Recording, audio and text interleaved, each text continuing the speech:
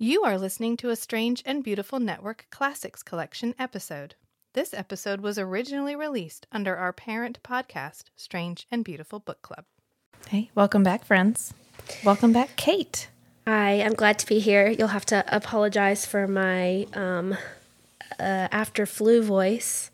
It's all right. Yeah. As long as a little wispy. If you have to cough, just pause, cough, and then pause. So you can cut it out. Then cut it out. Just like that? Like that. Great. Let's do it. Is it hot in here or is it just me tuning in to hear these three chatting about fantasy novels of the spicy variety? Not your average book club, if you know what I mean. Are you happy to see us? Or is that a dagger? It's feast, sheath, shatter.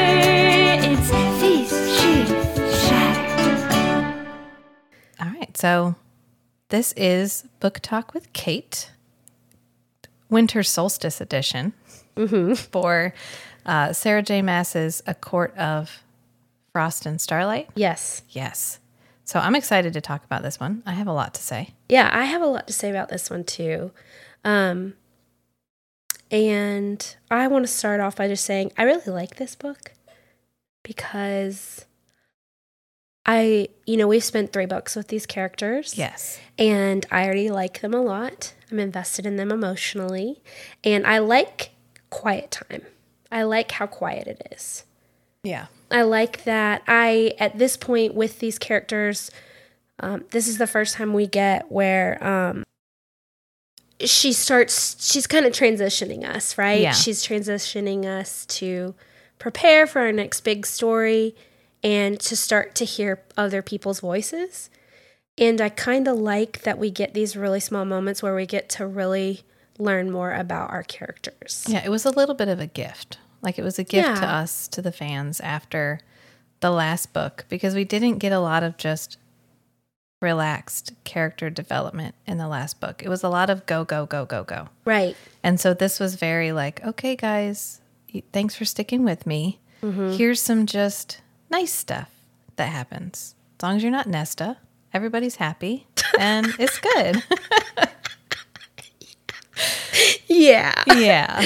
Our girl, she is so, if you really dislike Nesta, or you just know that Nesta is hurting. Yeah. I don't dislike her. I have always really liked her. I relate to her attitude and where she's at.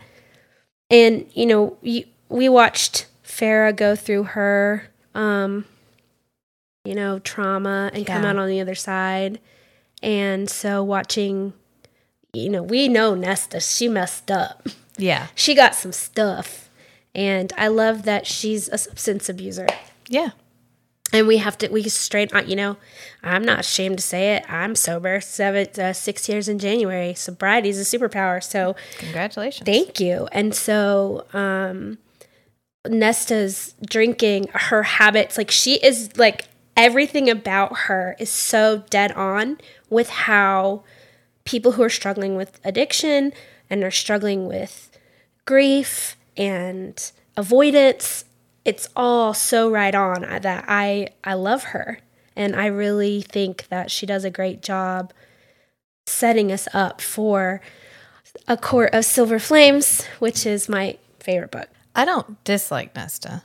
I dislike the way Nesta treats other people. I think because historically, I would be the Feyre in the Nesta Feyre. And I would be the Nesta. So I'm like, ugh. Yeah. Yeah, and I feel for the people that are trying so hard for her. And to them, at least, it seems like she's not receptive. Yep. And that's very real life. I also get frustrated that every time one of Sarah J. Maas's characters is going through something emotional, they get really thin. Yeah, because that's not how I handle my grief. I'm quite the opposite, but they have Faye metabolism. You've lost so much weight. And if I was going through stress, it'd be like, oh my God, you've put on so much weight. I get why she doesn't, because as an author, how do you write convey. that? How do you write that Without your book getting canceled? delicately? Yeah, where you're like, oh, well, they've just been binge eating Faye pastry for the last 6 months because Nesta's been eating her feelings. Like, I want Nesta to eat her feelings. She's been drinking her feelings. Yeah, she's been drinking it, which would also, for me, lead to not being thin. But right. Hey. Right. Same. Yeah. Also, you know, I love that there's no shame around women having as many partners as they want. Yeah. No shame around, you know, we know that Nesta is not only not talking to any of the inner circle, she is actively out there basically partying every night, playing cards, banging dudes. Yep. Or whoever she wants, actually. She's probably got, you know, she's probably lots of experiences. Exactly. And there's no shame about that, and I love that because everyone needs their slut era. Yeah. The only line in the whole book pertaining to that I felt was a little... was when Cassian is like, I don't even know who took her maidenhead. I know. And we're supposed to think that, though. Yeah. Cassian. Virginity's not real. Virginity is not real. It's Yeah. a social construct. You don't get it taken. You don't give it away. Are you sure you don't want to cut this out? Because we're getting a little bit on this. We're going to lose some. We have 4 listeners and we're going to lose 2 of them. No, it's fine. Because I think if we lose the type of people that are like, oh, virginity. My virginity is I'm everything. cool with that because that was such a thing that I struggled with for so many years because of the way I was raised. And felt so much shame and guilt around. so much shame and guilt around because it's something that women are taught is part of who they are. You are a virgin, like you're an accountant or a teacher or whatever. It is something that you are. It is something that you possess, but it can be taken from you at any moment, or you can give it away willingly. And it's like, it doesn't exist. It is literally just it's an experiential physical encounter like anything else is. Like learning to ride a bike or learning to use roller skates or whatever. You're bad at it the first time. It's fine. I didn't lose my virginity to my roller skates. Nobody talks about like, oh, you're going to get emotionally attached to that bike if you ride it too often or whatever. We put as especially, well, I get, okay. So I understand the emotional attachment involved in intimate relations. I get that. And I understand. Well, and some of it's hormonal. I mean, our bodies are made to connect with people. Right. And I recognize that it's not a one-to-one Some comparison. people think it's a soul exchange, an energy exchange. You can put sex on any pedestal you want to put sex on. That is fine. That is yours. You do that. That's part of who you are as a person. It's part of the experience you've chosen to have as a person. It's part of who you are. But the way we attach shame to whether or not a woman has had sex before or not had sex before is something that we all need to move past. And the only way we're going to do away with the like slut or whatever, any other derogatory term that we assign to women who have a lot of sexual encounters is if we get rid of the idea that sex changes who you are. Yep. That the first time you have sex with whoever, the first person that you hand your V card to gets to keep it. And they have made a permanent mark on who you are. Yeah, and it adds more value to them while retracting value from you. Because you have given them something that you once possessed. Right. And anyway, that thus endeth my rant about, but that's why I love it. It was a great soapbox. Thank you. That's why I feel like virginity as a concept, I agree wholeheartedly. we need to just let it go. Yeah. It made sense. And I didn't have the guilt and shame that you did. I was pretty like, well, whatever. I never really felt that pressure. Yeah. At all. I mean, I guess societally, kind of, but not really. I just was like, yeah, let's go for this. Yeah. That sounds fun. No, not at all.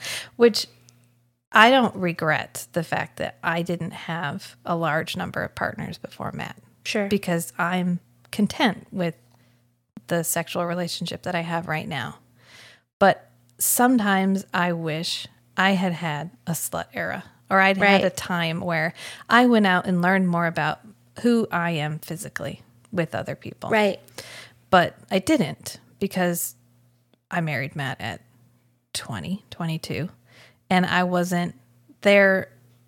I was still suffering from the religious trauma that I experienced as a child. And so now that I've moved past it, I'm not in a position where I can do that again. Although I'm sure if I discussed it with Matt, He'd be like, sure. he'd be like, well, I don't know, but okay. Maybe when the kids are out of school. Yeah, but I can understand the idea of Or the virginity. house, I mean. The house, yes.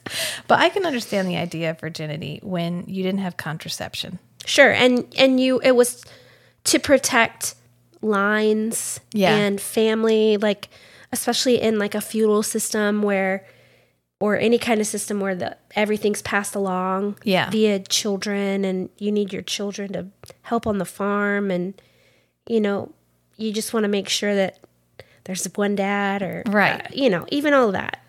That I understand. Sure. And which was the whole argument against contraception when it first came out, was, well, women are gonna be just doing whoever they want if we let them have free contraception. Yeah, exactly. Which, guys, that's not a bad thing. I don't understand. Okay. You know Amy Wong.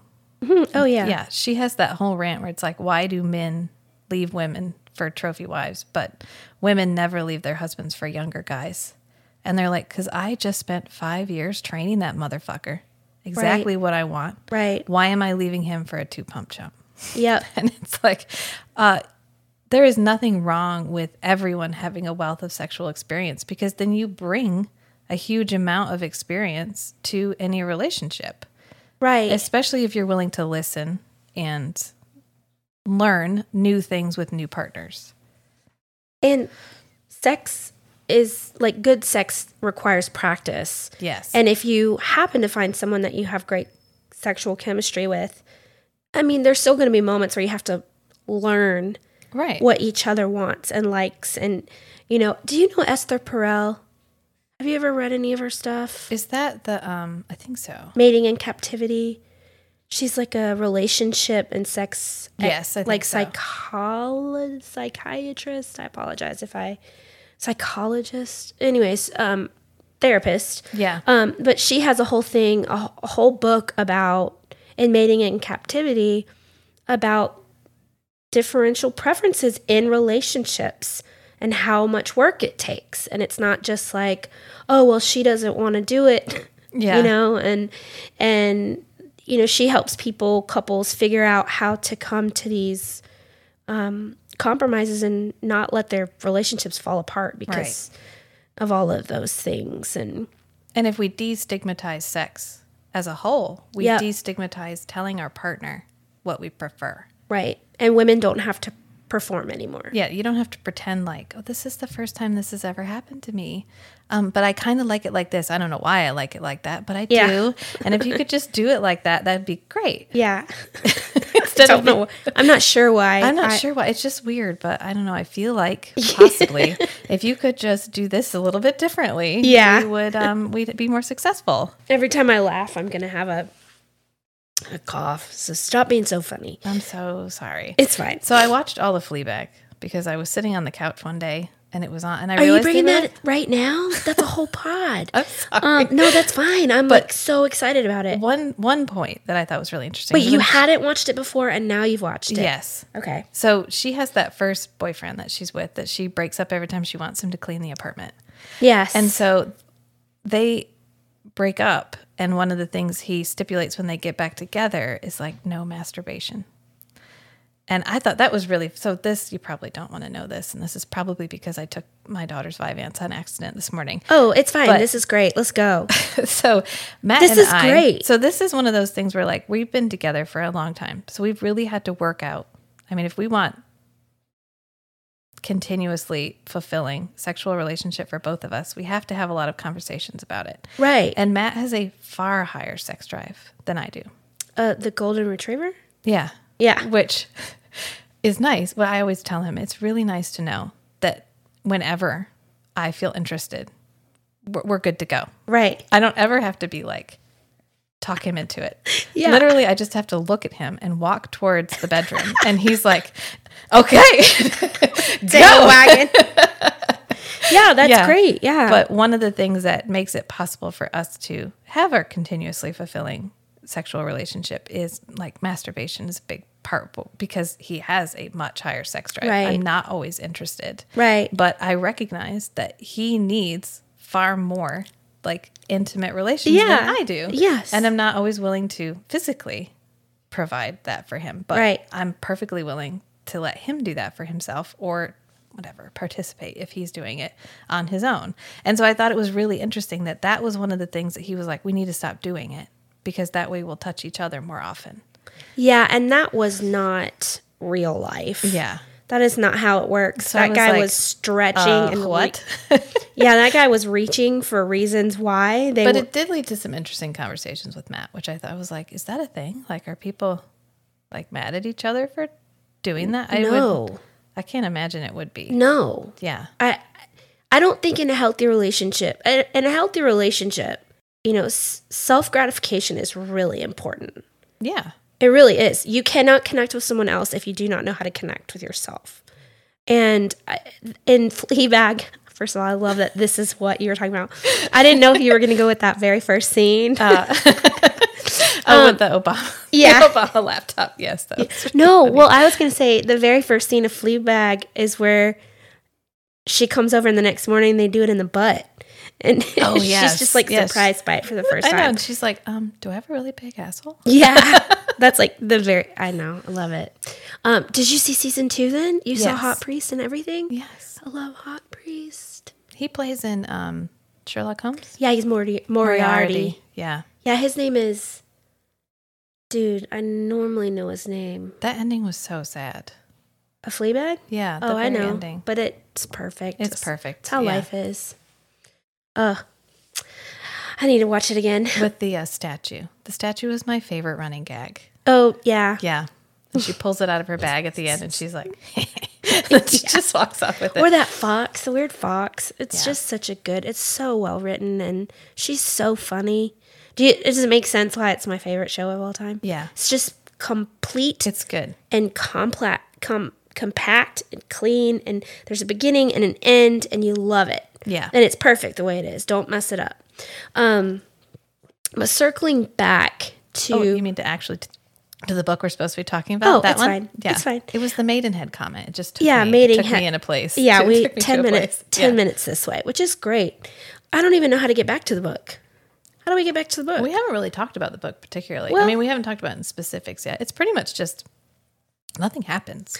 Yeah, and that's what's fine. the best part. I was thinking the way we could even break it down is just by talking about characters and what we kind of learn about them and where they're at. I mean, she's a very character-driven writer. Yep. So she creates compelling characters and then she just puts them in scenes and they do stuff. Yep. So it's really nice to see her just celebrate how good she is at creating whole, fleshed-out characters. Yeah. And it was great to watch the city kind of mourn and see how the city is dealing with the attack from Highburn. Yeah. And Farrah going into the rainbow and this family donating their daughter's art shop to Farrah so that she can create this center for children to come in and learn to paint. And I love that there's this whole culture in this city. Because, they say, a town and a culture is thriving when the arts are thriving. Yes. Yeah. And when there's creativity and when people are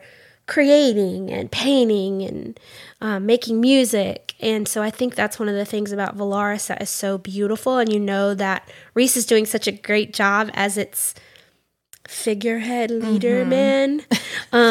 Because people are happy. They have their ability to paint and cook. And weave. So Farrah getting her little store, what I thought Reese would in my mind, one of the things I was doing is, as I was reading, I'm like, oh, well, what should such and such get such and such, and like, what would good gifts be? And I really like the presents. In the next book, we actually get another winter solstice, and we get more presents. But so I thought Reese should have. I was like, he should just buy her this thing, but she ends up getting it, and he gets her a new mansion. A mansion, yeah.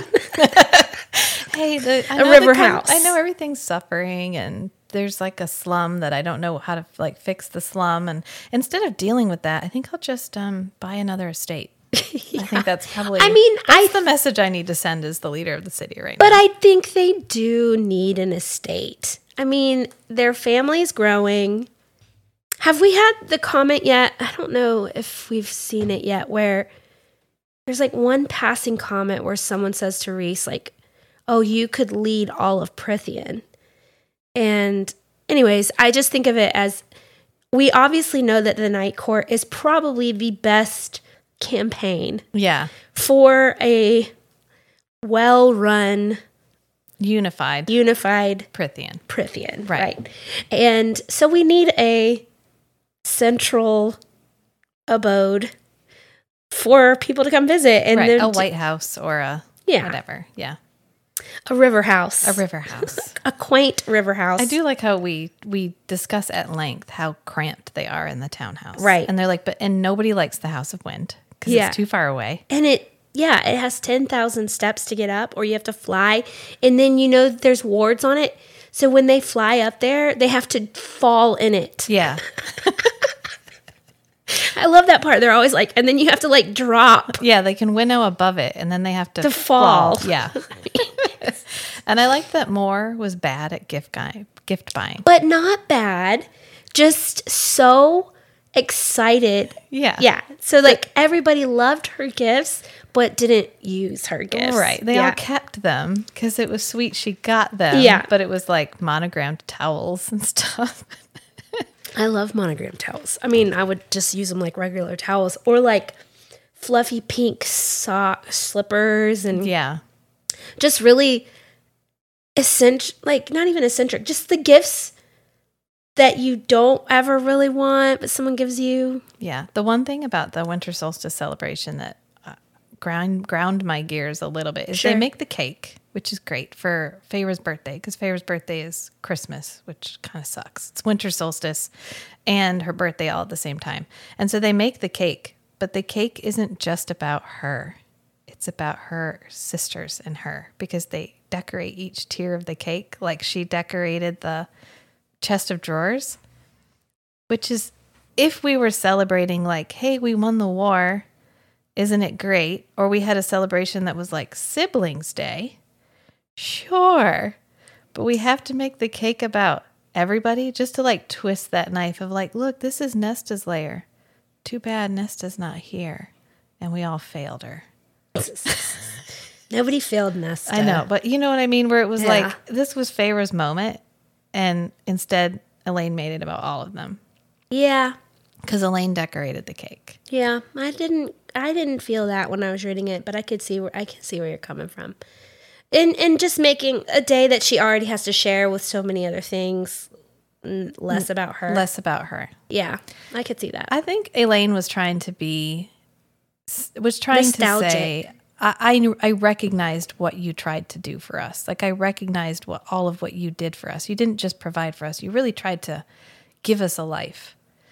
We could have fucking helped you, like a little bit, like at just all. a tad, like a touch, just a touch. But hey, it's fine. I remember that you painted our chest of drawers for us. See, I put it on the cake. Yeah, yeah, true. Yeah, I'm thinking about how Farrah responded to that, and she thought it was sweet. She thought it was sweet. Yeah, she saw it as a homage to like what she'd given them, like a thank you for what she'd given them, and kind of to me, I saw it more as a like taking her art and putting it on the cake. So in my mind, it was less about the three of them as like one of the first ways she expressed herself via paint, and like took that and put it on there. So it was more like, look, this is your artwork on this beautiful cake. Yeah, that's funny. What did you think about, so we did get, if we were talking about Moore, you mentioned Moore. Yeah. And her bad gift giving. We got a little bit of Moore in this book. She owns her own estate. Yes. That no one knows about. Right. That she's had for 300 years. And that's kind of it, really. That's all we get. We only see her and her perspective is third person, which I thought was really Yeah, interesting. I thought that was really interesting. Her and another character is third person. It might be Cassian. Maybe because, I don't know, but it was just strange because everybody else was first person. And then I think actually Nesta might have been third person limited too, where we saw it third person, but only from their perspective. Explain what that means. So you have third person omniscient where you can head hop. You can see other people's thoughts all in the same chapter. And then you have third person limited where I am seeing everything from Kate's perspective, but I'm not Kate. So Kate walked in the door, Kate whatever, but Kate doesn't know what everybody else is thinking. Right. It's just we're talking about Kate in the third person, but we don't see anybody else's perspective. We're limited to her perspective. So like Moore goes to the hewn city at her insistence, and then she chokes. She gets really upset. And so she keeps looking over at Feyre for kind of support. And we see Feyre's expression, and she interprets Feyre's expression, but we don't hear what Feyre is thinking because we're only seeing it from Moore's perspective. Yeah. Well, okay. So is it Feyre and then Rhysand that are in first person then? Yeah, and one other was in first person, but I can't remember now. But like some of them are in third person limited. Nesta some of them had a first person. was hers first person. It might be just setting Nesta up our has narrators. only one little moment, and Yeah, it's her right little after her and chapter. Cassian. Yeah. And they share that chapter. Because I kept trying to go back to it. I re-listened to that part like 3 times this morning. Just kind of going into Silver Flames, trying to get a glimpse at the way we just get a little bit more Cassian. And maybe this was like, she had a bunch of chapters written. Yeah. And she was just like, hey, let's put them together and create this Christmas story. Right. And release it before we put out this other big book. Or she could have been uncertain of their voice. Yeah, maybe. Because when you do first She's person, just kind of hashing it out. everybody has to have like a unique voice because you have to be able to read it. And as you're reading it, remember whose perspective you're seeing it from. If Sure. everybody has the same voice, it doesn't work. Sure. So she could have just not had a good voice for her third person characters yet. Yeah, maybe. And she's just hashing it out. What did you think of Nessian? Nessian.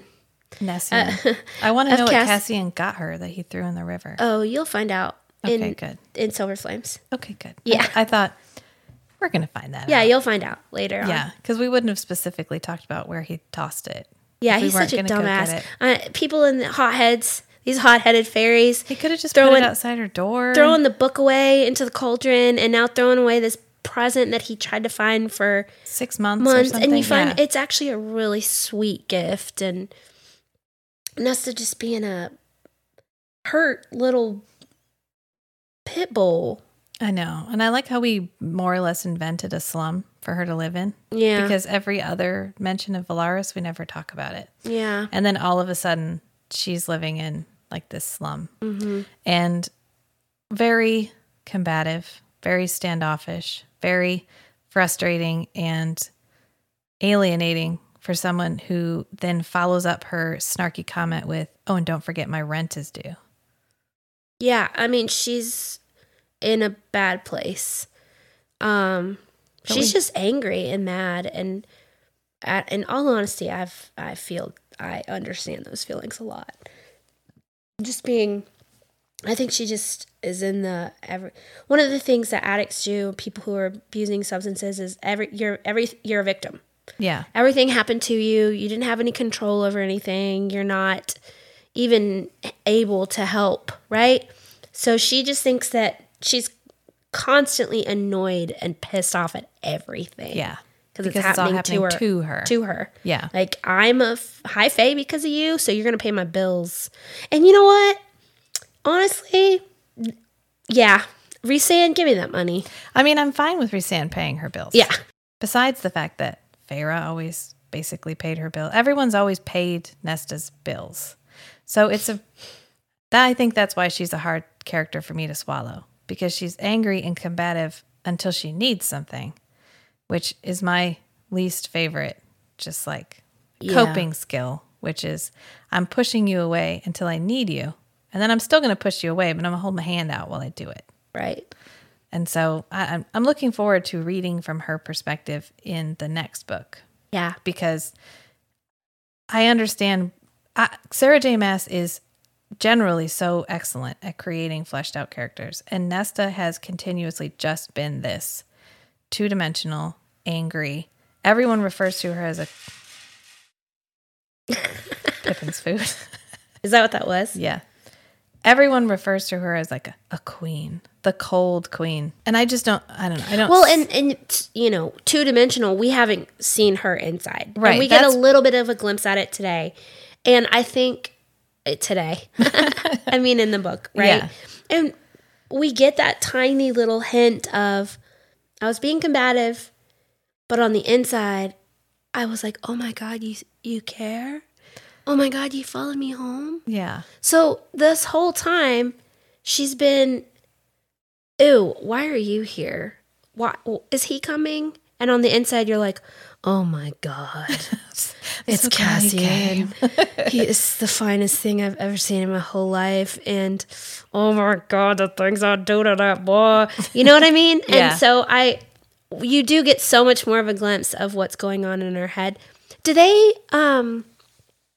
have they pointed out that she reads fantasy novels yet? Yeah, smut. She reads romanticises. Yes. Yeah. She is the reader. Yeah. She is the reader. Like, she reads smut all the time. Like, romance. Because that's what Elaine gets her, is a book series. Books, yeah. Yeah. She loves it. She eats it up. I'm like, yeah, me too, girl.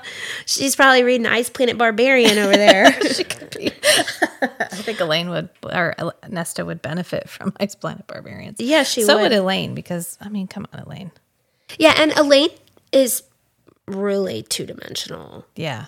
And I'm sure we'll get I think the next book is an Elaine book. I feel for Lucian. Same. Because he's really trying to just give her space. I know. And she's like, Oh, this leads me to the one section in the book that I really felt took me out of it. The whole rest of it, I'm along for the ride. But when Feyre is talking to Lucian and she is just insulting him over and over and over again. And all Lucian did was just like show up with presents. And she's just like, everything she says is like a sarcastic, backhanded, just asshole comment to Lucian. And he does not deserve it in this moment.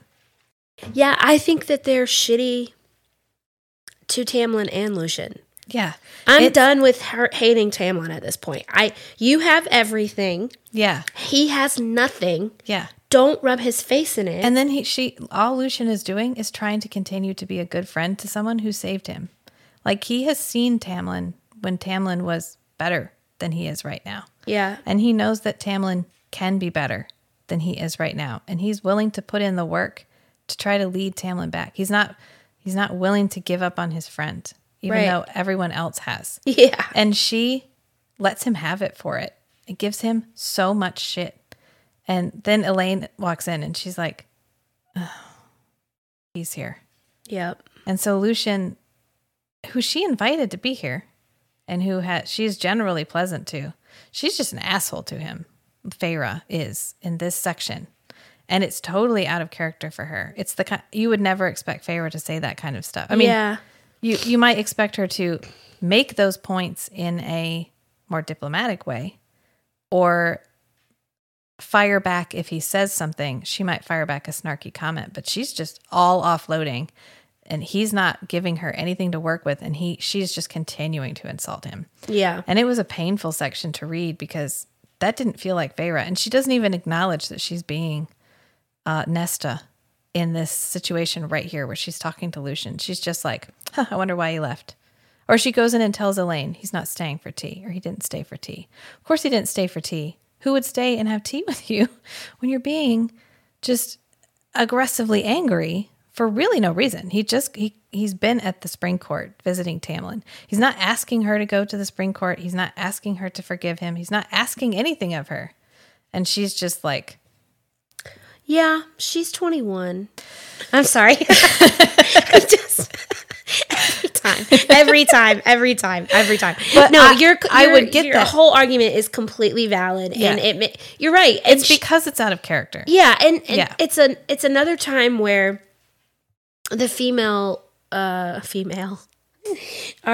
hero is a hot-headed, like, meanie. But she's not even she's not.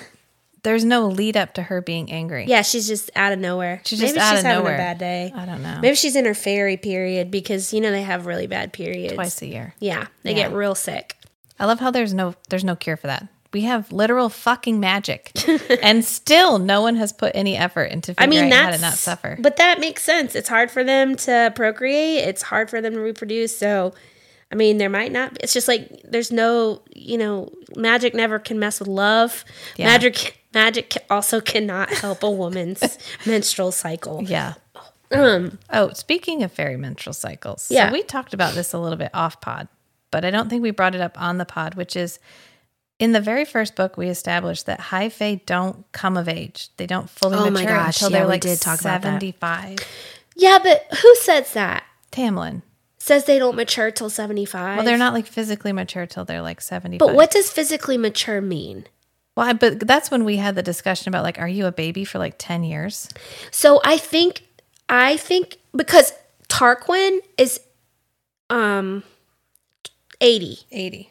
So he's like 19. I think when they say physically mature, I think that means they stop aging, right? Well, then they would age to 75. No, I mean, I think they become like settled in. We got to think about, like, I think they settle in. Like fully achieve your powers, fully settle. At like, and I think in my mind, how I like to perceive them is at 28. Okay. I think they are somewhere in their late 20s, right? About physically 75. looking. Gotcha. But I don't think that they're babies for 10 years. No, because I just can't have it. Because my point here was that all of these women, Moore included and several other women we've all talked to, have their like first menstrual cycle at like 13. at like a normal human age. Well, I think Moore is like 18 or 19, something like that. Because it's the same. She gets it, and then she goes off and has sex with Cassian. Right.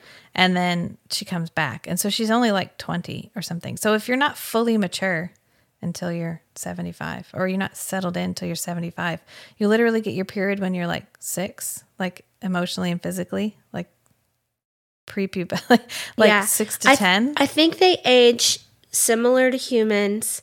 They just settle into their powers in full at 75, right? I mean, okay. I think this is something where it just wasn't fully thought through. No, probably not. Because if we make them like 45 when they have their first menstrual cycle and then something terrible happens to them, we don't get the same emotional impact as like a teenager. Right. Having something dramatic happen to them around their first menstrual cycle. And it's possible that the women mature faster, and Tamlin was only speaking about men. Because like men grow until they're like mid-20s or something, where women, basically we stop right about the time we have our first period. And it also brings up with the Illyrians too, that they are like 18 or 19 when they start. Yeah. And that's when they clip their wings. Monsters. Yeah. Monsters. Look at that kitty. Hey, kitty.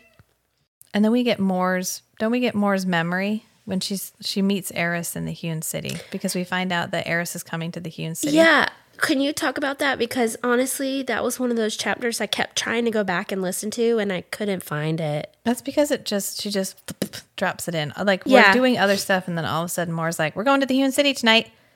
Because they learned from Asriel that Eris has been visiting here. Yeah. And so they go to the Hewn City, and Moore kind of just chokes. Like, she can't find anything to say. She just can't get over Eris. It's been 500 years.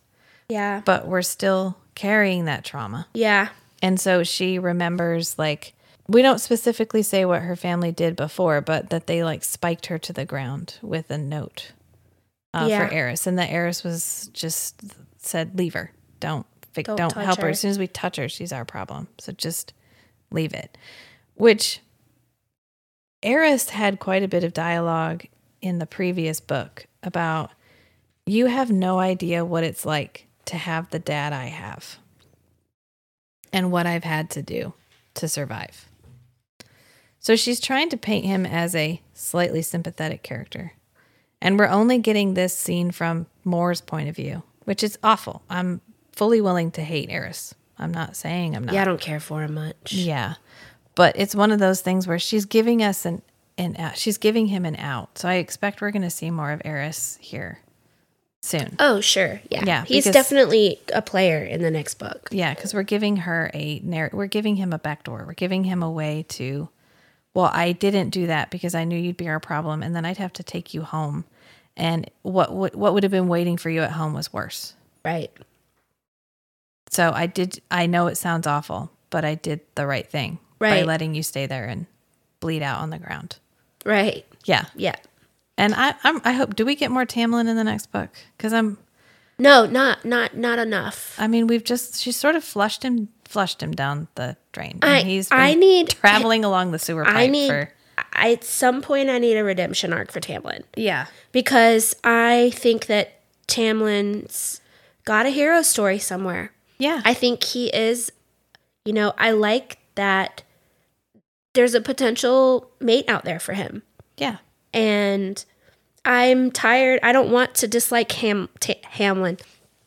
Like I said, I read the first book and liked Tamlin and was like, oh, wow, we're switching love interest in the second book. So it's, upon rereading it, I'm very much on board with, that was a really abusive and toxic relationship. I want him to have a second chance. Yeah.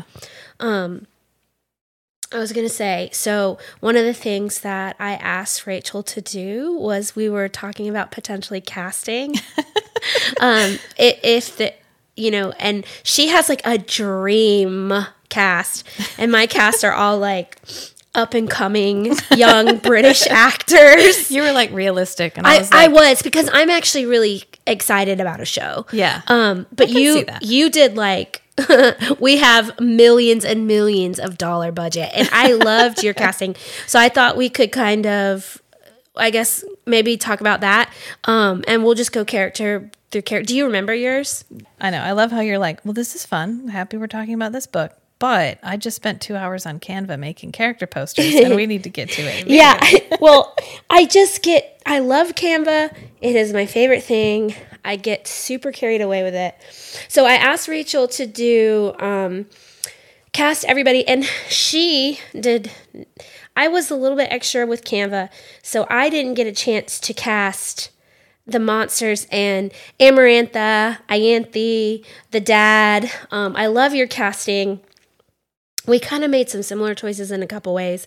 But so who did you choose for? Did you choose a Lucian? No, because it wasn't on your list. It wasn't? I'm sorry. That's okay.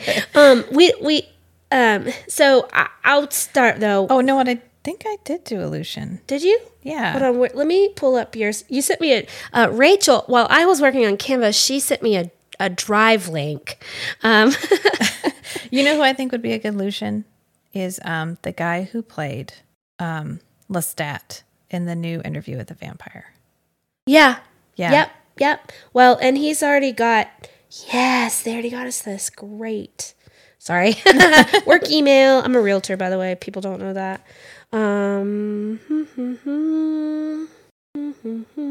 Because I think he would do very good for at first I'm super charming, but then in situations where I'm doing something that is objectively difficult to swallow for the audience, where I'm backing the boy and not backing Feyre, like where he sides with Tamlin. I think he would do a very good job of coming off as sincere but borderline creepy. Yeah.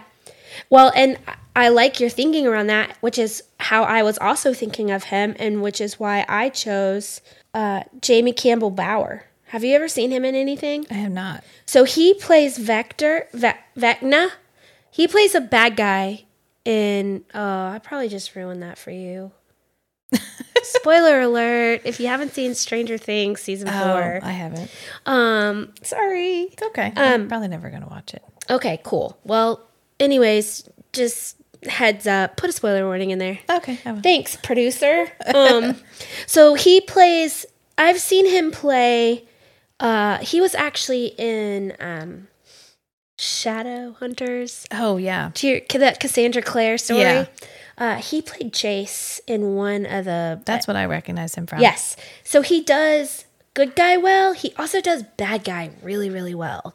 So I love him. He also looks, right? So... He looks. Yeah, he's real handsome. Yeah. And he looks like a fox. He does. You know, he looks yeah. cunning.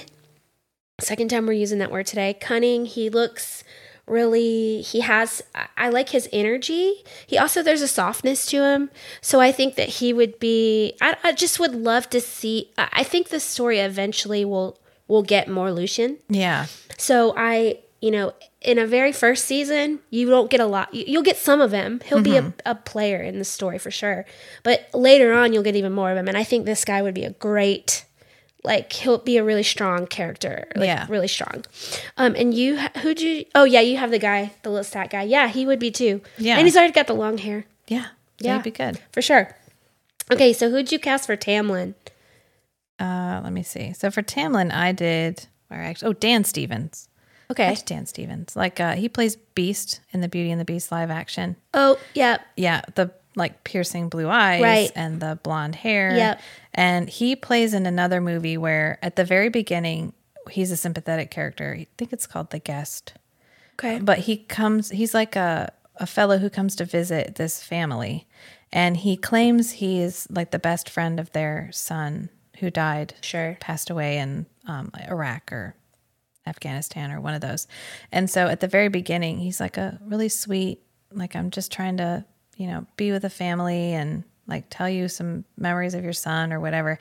And then as time goes on, he gets creepier and creepier and creepier. And by the end, you find out he's like a serial killer. But he does such a fucking amazing job of playing effectively the same character, but just giving us a increasingly creepy version of it. Yeah. So I think he could be the romantic, blue-eyed, handsome love interest. And then he could very easily transition into my love is literally killing you. Yeah. I hear that. Yeah. Did you ever see the first Top Gun? No. Gosh, what is... We're going to have to do a series of classic movies that Rachel's never seen. Yeah. So this isn't even about the first Top Gun. This is about the second Top Gun, Top Gun Maverick. I watch a lot of movies. I go to the movie theater often. One of my favorite movies, top 2 of 2022, one of them is Top Gun Maverick. It is the best sequel I have ever seen. A lot of people don't like Tom Cruise. I think he got a unfair rap in a time where the media got to make up a lot of shit about people. Yeah. But it is his best movie ever. It really is. I have never seen a movie wrap up so nostalgically. He plays a real human. I mean, the man cries in the movie. Oh, good. Like a real man. Like a real man. Like a real man. Yeah. Like a 55, 60-year-old real man. Yeah. It is a beautiful movie. The cinematography is fantastic. The jets, I don't even like jets. I don't like spy movies. I've never seen a Bond film. A guy friend of mine is like, what? Yeah, I'm not into it. But this movie is just, and I'm going to say this because I don't feel like you're going to run out and watch Top Gun Maverick. It's a feel-good movie. You leave that movie going, dang, I wish it wasn't over. That was great. I've been thinking about watching it. It's really good. I do recommend watching the first one first. Yes. Yeah. The first one's great too. There's a reason why it was so famous. There's a reason why I know objectively it's a good movie, but I don't know. I just never I've always had a hard time watching movies that are not sci-fi, fantasy, or horror related. I agree with that. And that's one of my points. And I generally like them if I can get myself to sit down and watch them. Like, I never would have watched Fleabag. I've seen it. I knew it existed. I've scrolled past it a million times. And then I thought, well, I'll just start the first episode. And usually if I can get myself in 5 minutes in, I'm fine. But it's the hurdle of, I don't know. I don't really feel like watching this right now that I have to overcome. Yeah. Yeah, I agree with you. It's not my typical kind of movie either, but I loved the first Top Gun. I grew up watching it. It was one of those movies that if it was on TV, I stopped and watched it. I've never disliked Tom Cruise. I think Edge of Tomorrow is a great movie that I can watch over and over and over again. Do you remember that one? No. With Emily Blunt, where they have to relive the same day over and over again. It's like Groundhog's Day plus battles plus aliens plus bad bitch Emily Blunt. So we need to watch it, is what you're saying. It's awesome. Yeah. It's great. It's super sci-fi. You'll love it. Yeah. I like Oblivion. He's in Oblivion. I don't mind Tom Cruise. I try not to be concerned about actors' personalities or personal lives unless they are actively like pedophiles or sexual predators. If you're that. Supporters. It's fine. Yeah. If you're that. Yeah. Or you support that. Yeah. Then we're no bueno. Yeah. But if you're just quirky or even mean. There has been some, like, since we're in 2022 now and people are like calling out how problematic certain ways that actors were, like Brendan Fraser, who is everyone's favorite person, but he was like blacklisted, and his treatment when he was younger was, I mean, they're calling all that out now and saying they just ruined his career. Yeah.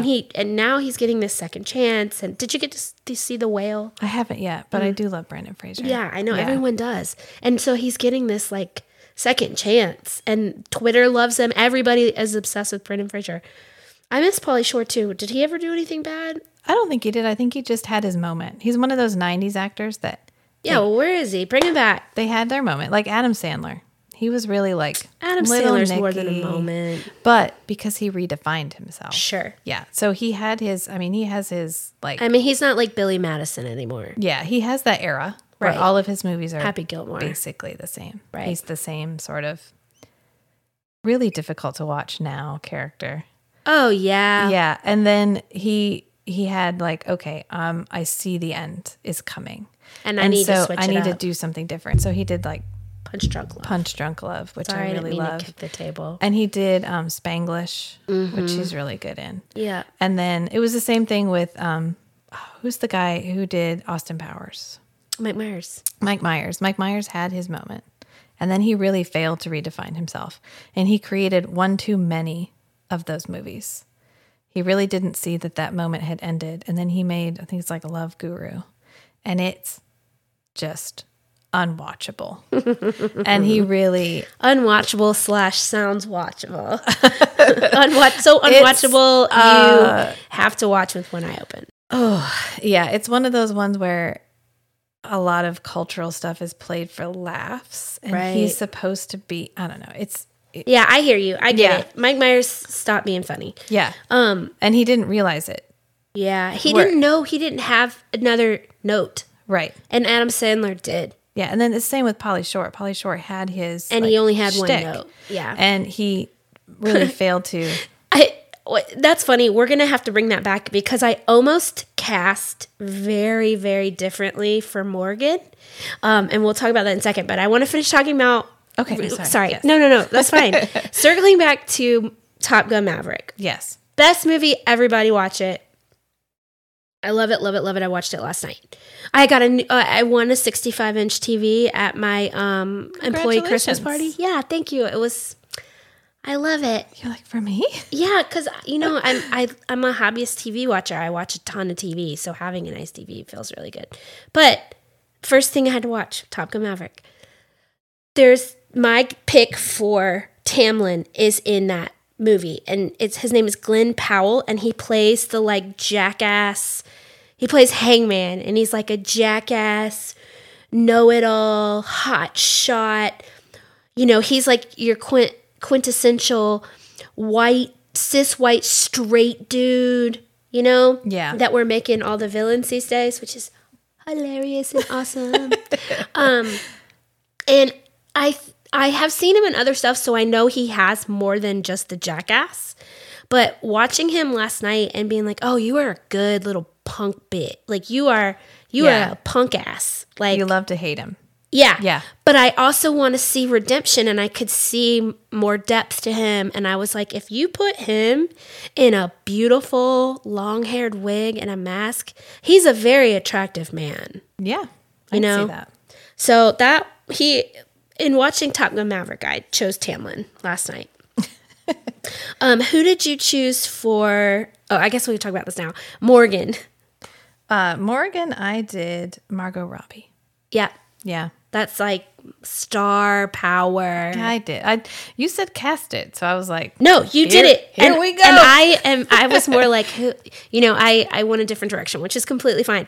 So when I initially, and Margot Robbie would be a beautiful Morgan. She's funny. She can do humor really well. Morgan is so bright and bubbly. yeah, and she does that really good line of, she is a feminine character who isn't like fluffy feminine. Yeah. Yeah, she does the really strong, really good feminine characters really well. Yep.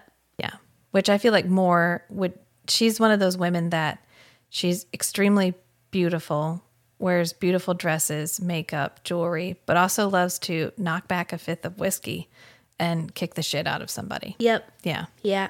I chose Cynthia Addai Robinson, which she was recently in Rings of Power, which you did watch. I watched part of it. She was the queen of... Oh, yeah, the queen of Numenor.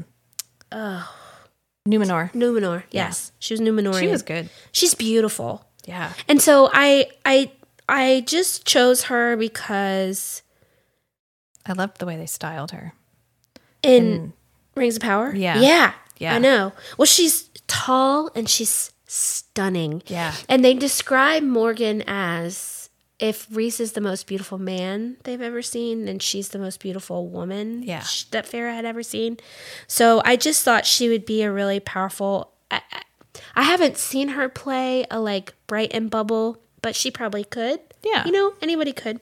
But my first casting for this, you're going to think was Rebel Wilson. And let me tell you why. But then I realized the tone would be really weird. Yeah. I really love that she has come on a journey and has changed her body and really rediscovered herself. Yes. She's recently come out, and did you know that? I did not know that. Yeah, she's dating a woman. Oh, okay. Yeah. Good job. Which, great for her. Yeah. But I was just thinking, if Rebel Wilson could do dramatic roles, this might work for her. I just don't think we've seen her in them. We haven't, but I also don't think she has them. And when we were talking about being one note, so I changed my mind. Because I was like, I don't think we could get the dramatic role, the depth. Well, it's like Will Ferrell. Yeah, but you wouldn't think until he was in someone where you can hear his own narrator. Yeah. Stranger Than Fiction. Until he was in Stranger Than Fiction. The one with the apple on his head. Remember that part? Yeah, never mind. He has an apple on his head in the front of the DVD. Oh. I don't think it's actually in the movie, but there's like apples because they roll down the street or whatever. Until he was in Stranger Than Fiction, I would not have told you that I thought Will Ferrell was a good dramatic actor. Right. But that's one of my favorite roles that he's in, is Stranger Than Fiction. Right. No, I agree. And I think so often comedians are more capable of dramatic roles. Because I have a thing where if you present as a plus 10, like 0 is your neutrality. Yeah. If you're a 10, like Robin Williams was like a 15. Yeah. You got negative 15. It swings. You get the whole range. Which is why so often people that are the brightest, sunniest, fill the room with energy are also the people that we lose. Yeah. Because and as a person with a large personality, I also recognize my personality is really large, but my dark side is just as much. Your needle swings a little wider. Yeah. Yeah. Your needle swings wider. Right. That's great. perfect way to say that. But I haven't seen it from Rebel Wilson. But if she could, I would love her. Just because I'm proud of her. I want her to be in a role that was cast because she was stunning and beautiful. Yeah, I can see that. And because people used to say I look like her, and I'm really proud of her. It's fine. Okay, who do you have for Nesta? Oh my God, your Nesta is so good. Zendaya. I know. Yes. It is so good. I was like, oh. She would be the best. Oh my God. Nesta, but the Zendaya stare, the like, you are so fucking beneath me. Why are you talking to me right it's now? Effortless. Yeah. Oh yeah. Yeah. I when I saw that, I was like, oh, that's some $1 million budget right there. These books are like TikTok and Instagram famous. We can afford that. What is? Both of the A Court of Thorns and Roses. Oh yeah, I mean, yeah. So mine is Juno Temple. Do you know her? Did you see Ted Lasso? No. But Okay. She sounds familiar. Let me look. So she's in Ted Lasso, and I've seen her in a couple other things. Yes, I know her. She plays Keely in Ted Lasso, and she is. I just know she has the ability to be that sharp person. And I also was thinking about later on when we do get to Silver Flames, I think she can handle the adult nature of that book. So she's in a book called Nemo Nobody. Trying to look at what year it came out with Jared Leto. In a movie? Yeah. You said book. Oh, sorry. It's fine. That's because I'm also Googling at the same time. Yeah. It's called Nemo. Oh, it came out in 2007. And in I think it's the extended cut, she plays his like adopted, not like a sister-in-law. Like they both had parents and the parents got married. And so they're not biologically related, but they end up having lots and lots of intimate relations. Oh. And it's a wildly uncomfortable element of the storyline. And so every time I see her, that's what I remember her from. Ah, I see. Yeah. You should watch Ted Lasso because it is a feel-good show, and you won't think that anymore. Well, that would be good because every time I see her, I'm like, oh, she's from that movie. I think I should watch that now. It's good. It's a really good movie. I'll have to watch that. Yeah, so Zendaya wins for that, for sure. But I think she could be good. I can see Juno that. Temple would be great. It would just be wild.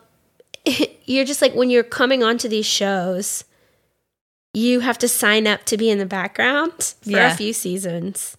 So, it just depends on how they do it. They might pull people forward. You know how they'll they may take from the book and pull forward Yeah, faster. they may just give them more, just to round them out. Because so many characters stay background characters. They really stay the two-dimensional, just like cardboard cutouts of the audience. Right. For really a long time because we focus so much on Feyre and Reese. Who did you choose for Elaine?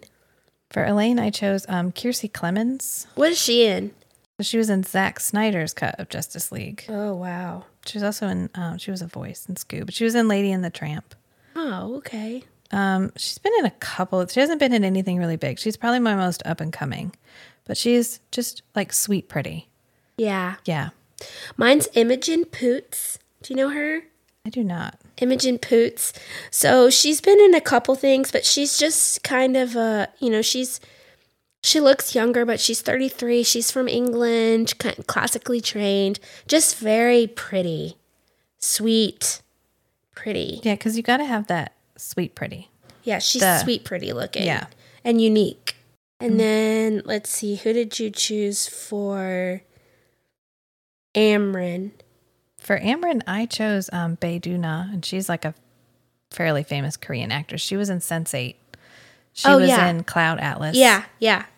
She's been in a fair number of things, but I think she could pull off the like deadpan, like hard exterior, but soft and squishy on the inside. Yeah, for sure. I did Devin Aoki. Do you know her? I sent you a picture of her. Yeah. She looks so ethereal to me. Ethereal. Can you say it the way I said it? Ethereal. Ethereal. She does. She has a very... like angel. Yeah. Like she's a secret angel. A striking look. Yeah, like she looks like she could be a dragon or an angel. Yeah. And she's just very, I don't know. That is in my mind when I was reading Amren without knowing it. This is kind of what I pictured. And I casted her based off how I pictured her in my mind. I don't know her background enough to know whether I think she could pull off the like weight of the role. But who did you choose for Cassian? Chris Hemsworth. Yeah. Yeah. Because he could do the hunk and he's with a funny. heart of gold. Yeah. But not necessarily the brightest bulb. Yeah. So I would go Cavill for Cassian. See, we switched. I know. Yeah. I didn't pick him, but before I went like up and coming cast versus you got budget for days cast. Yeah.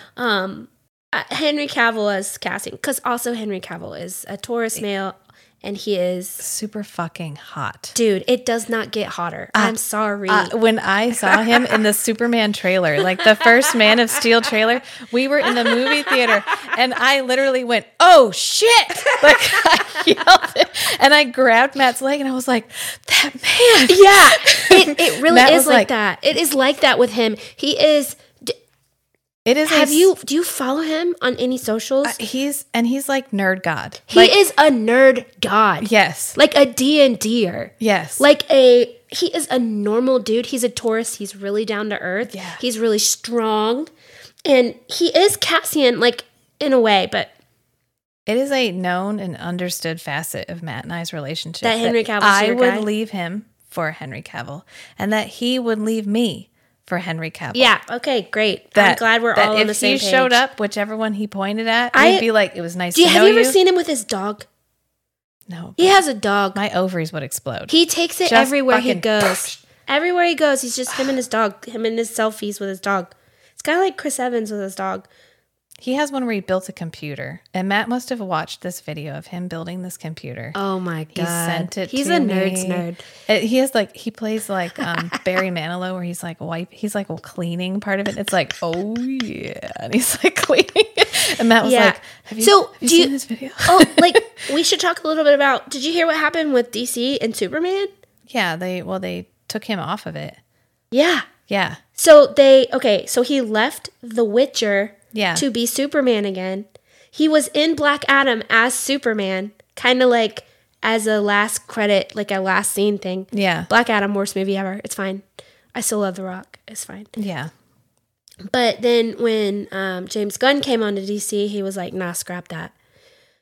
So I don't know. That is a waste. Because Henry Cavill is Superman. He never got a good sequel. No. He didn't. He got Batman versus Superman, which was fucking bullshit. Snyderverse can suck it. Yeah. Suck it. And so Man of Steel 2 it was the best. It was the best. Like, it was You know what I liked? He was fabulous. Yeah. Do you know, I liked Superman Returns.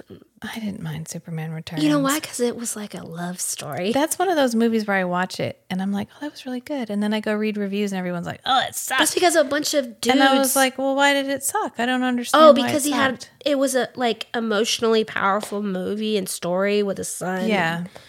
I love that movie. I thought it was great. I've watched that several times. Fucking dudes ruining the world. It's fine. Okay. Cassian. Okay, you did Chris Hemsworth. Yeah. So I see you. He's too much Thor to me. I had somebody else in mind. Like last night when I was going to bed, sleeping, like getting ready to go to bed. And it was a British guy. And I remember thinking, well, that'd be good. Because then we get like the British look for both Azrael and Cassian. Yeah. But I can't for the life of me. I was like, oh, that's perfect. Because I kept thinking Chris Hemsworth. And I was like, I don't really want to. Because he's kind of old. He's Thor. Like I wanted him to be somebody different. And I've seen him too funny. They play him too funny these days. And I need Cassian to be a little bit more broody and darker. So I chose Noah Centineo. Have you seen him in anything? He was in that show, Kissing Booth, or one of those Netflix, like, young. But what I saw him in was Black Adam. Yeah. And now he's in, this actually happened to be a coincidence. He's in this new show called The Recruit on Netflix. Yeah. That I just started watching. And he is hot in like a very traditional sense. He's tall, he's big, he's handsome. He plays serious to funny, quippy, witty, but also serious and fighting really quickly. And there's also like a depth and I've seen him do that that thing that him and Nesta have where it's unrequited. Yeah. He plays he has good eye, he does that well. So he's the whole package. He is. Yeah. And you put him in a wig, a nice long wig, and some big old black wings. He's one of our bad boys. He really is. And I think he is. He's a little young, though. He's like 26. But, these high fae, they stop aging anywhere between 26 and 30. That's fine. As long as he can seem older, it's fine. I think he could carry himself as... Wow. Yeah. So that's who I would choose for that. How about for Azrael? I did Henry Cavill. That's I know. what I chose. Because I would love to see him as a dark He character. would do dark well. Because he's sort of there with The Witcher. Yeah. But he's sort of there. But I kind of want to see him with just like a dark, like dark hair, dark, all the things. Yeah, he can do dark hair. Yeah. Yeah. He has dark hair, obviously. But like scruffy dark, where he's just a little bit like, you know what I'm trying to emo. say. Emo. Yeah, emo. I think the word you're looking for is emo. I want to see emo Henry Cavill. Like, if he ever played a vampire, I would just die. I would just... Your parts would fall out. I would just be like, I'm sorry, honey, but you're never going to do it for me ever again. Never again. I'd have to print out a picture of him from the movie. Has he not played a vampire? No, I guess not. Nope. He was going to play in the remake of Highlander. They're remaking Highlander? They were going to, and he was signed on to be on it. And they were supposed to start shooting this year. He was going to be Duncan? Yeah. Connor. It's Connor in the movie. Yeah. Who's Duncan? Duncan is in the television show. Oh. They're not the same character. Oh. Duncan and the television show McLeod and the movie McLeod are two different people. Okay, he was going to be Connor. Yeah. Instead of that oaf we got before. Right. Like, oh my God, my I God. was here for it. I told Matt, if they just put him in a kilt, gave him a sword, and just filmed him running around Scotland, I'd be like, okay, that's fine. We just clip that together and I'll watch it. Yeah. It would be... Yeah. I love that he gets really excited about like the nerd franchises. Yes. He like recognizes. He's here for us. I know. Because he's one of us. He is one of us. He's just the super fine version. Can you imagine him as the guy from Legend? Like the bad guy? Yeah. Oh God. You mean he wouldn't even need a bot. He just you mean the half goat Satan man that gave me my first clip boner before I knew my body could do that? Yeah, that one. Okay. Yeah. So for Azrael, I did Taylor Zakar Perez. So this guy, I've not seen his work, but I ran across him looking at actors, and this is exactly what Azrael looks like to me. Like exactly. Like yeah. I can see that. Beautiful features. He's got those like soulful eyes. Soulful eyes. Yeah. Like Iranian men look like what are they called? Illyrian? Illyrian to me. So as I was watching the World Cup and I was watching the Iranian football team, I was like, oh my God, these guys, this is what Illyrian soldiers look like. And now we know why Kate watched the World Cup. I watched the World Cup because of all of the men holding little kid hands. Now that's, yeah. And because it is, it's really fun. They're smoking hot and emotionally available. And they cry when they win, and it's beautiful. And they sing their national anthems with like pride, like genuine feeling. And most men in other parts of the world have feelings, and they're emotionally, like, dude, when Argentina won and those men immediately started bawling their eyes out, I was just like, oh my God, this is the hottest thing I've ever seen. I don't know if you listened to the Train to Busan episodes, but in the alternative episode, because I want to watch it first. Well, in the alternative episode, Matt and I went off a little bit about Korean dramas or Korean media. And one of the reasons we love it is that the men will cry. Like they'll ugly cry. Yeah. And Matt loves that. And I love that because so often the portrayal of men, especially in Western media, is that they have to be this like stoic. I hate strong. that. And if they're not, then they're not strong. To me, they are arrested. They Yeah. have an arrested development. I was But watching a that's- show the other day, and somebody said something about their emotions, where they're like, she said, I have underdeveloped emotions. I don't cry, I have underdeveloped emotions. And I was like, yeah, that's not normal. Or that scene in Fleabag where the sister's like, oh yeah, I just take all of my tension and anger and frustration and just bottle it all up and shove it down, and then I don't ever have to think about it again. yeah, that's because that's normal. Yeah. That's super normal. All right, so we're down to the big ones. Oh, well, actually, let's pause for a second before we do Rhysand and Farah and do your bad guys, because you got to actually do your bad guys. And I thought about this a little bit on the way over. Okay, so who do you have for Amarantha? I did Jenna Ortega. I'm obsessed with her right now. I think Yeah. Wednesday is one of the best shows I've seen this year, at least. I think she could do but she's like cutesy enough. Like she's dark, but a little cutesy. So she's like pretty, but she could also be that. It's slightly more disturbing because she's just so youthful looking. Right. Where you would need someone who is disturbing because of what they're doing, not because of you know what I'm saying? Where you don't want someone who is overtly disturbing. You want someone who in context, because she could be sweet and then say something like, well, I hope you die, Feyre. And you're like, yes, like just a juxtaposition. Yeah. So I see that as a redheaded Dakota Fanning. She's the one that's in Twilight, right? Yes. Yes. Yeah. So she's the little twin. Yeah. So she kind of does that villain type well. Yeah. So I could see her being in that, but Jenna Ortega, she's amazing. I would hate to kill her off. Yeah. But also good pick. I think she could make you love to hate her. She would make the villain better than the villain was written. Yeah. Yeah. And then who'd you have for Ianthe? Saoirse Ronan. Saoirse. She's I love so Saoirse. wonderful. She plays in a vampire movie. It's called Byzantium. Byzantium. I'll have to check it out. It's really good. I could see her. I almost chose her as like a Farah. I could see her as Feyre. Yeah. She's a little bit quirky.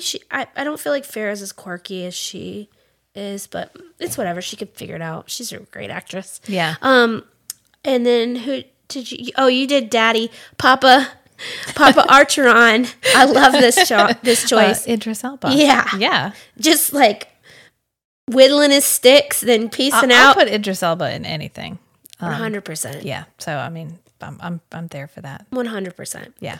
And then who else? The Bone Carver. Yeah. Oh, this is such a good choice. I did Stanley Tucci. I know he appears as different people, but Stanley Tucci's a great choice. I also put Doug Jones as him because I know who Doug Jones is. I was like, Doug Jones is in everything. I was like, he could be every character. Every character and everything. But he could do all of the different shapes. Yep, And would he just do sure the could. voice of Stanley Tucci. I mean, Doug Jones is put in every movie that you need a creature in.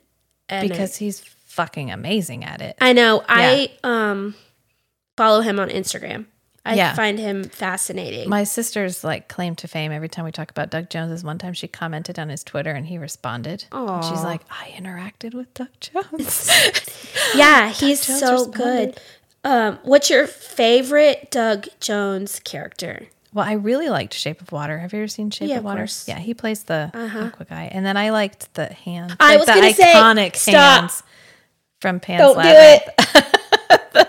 I was going to say the hand guy, but he also terrifies me. Yeah. I think it's for me personally, one of the scariest visuals I've ever seen on TV. Because, we watched that movie recently, Pan's Labyrinth. Yeah, you've talked about it a couple times. Because I said I've never seen it. I was like, I think we need to watch it because I think I watched it, but I must have quit watching it because once I've seen a movie, it's in the vault. Like I'm going to remember the movie. Me too. Yeah. So, and I only remembered the scene where the guy like gets his face beaten in with the beer bottle. And it's very, that was one of the super graphic. That was one of the first times I had ever seen anything like that Yes. Like I remember the moment watching it going, oh wow, I've never seen anything like that. I was like, ugh. It was so hard to watch. You know what? And we were watching it, and this is the real point of my story was I had seen the whole movie, but I had like blocked it out because we'd get to a part and I was like, oh, I remember this. did I watch this? I had watched the whole movie, but it was so disturbing that I discarded everything but this one scene, which was probably my brain going, we didn't like this movie, Rachel. Please don't ever watch it again. So I went to watch it, and yes, he is terrifying. That scene where she's in there with the food. Nope. And then he grabs one of It's her the little fairy sounds, friends. the sounds, and bites its head off. Ugh. Yeah. I remember watching that movie and loving like literally everything Guillermo del Toro has ever done since it. I'm like, oh God, he's a master. It's a great movie because I can't watch it. Like, that's how good of a movie it is. Yeah. Is because it is so terrifying. Yeah. That I'm just like, I can't. I mean, I love the ending. I don't care if it's a metaphor or whatever. No. I was just about to say I hate the ending. I need it to be fantasy. I need that to be like what really happened. In my mind, I just was like, yep, she got to go to the fairy world where her dad and her mom were alive, and she's a queen and a princess forever. Yep. And that is how it ended. Yep. Oh, spoiler alert, guys, for Pan's Labyrinth. Yeah, you better put dropping them all over the place. You're gonna have to do some work on that that intro.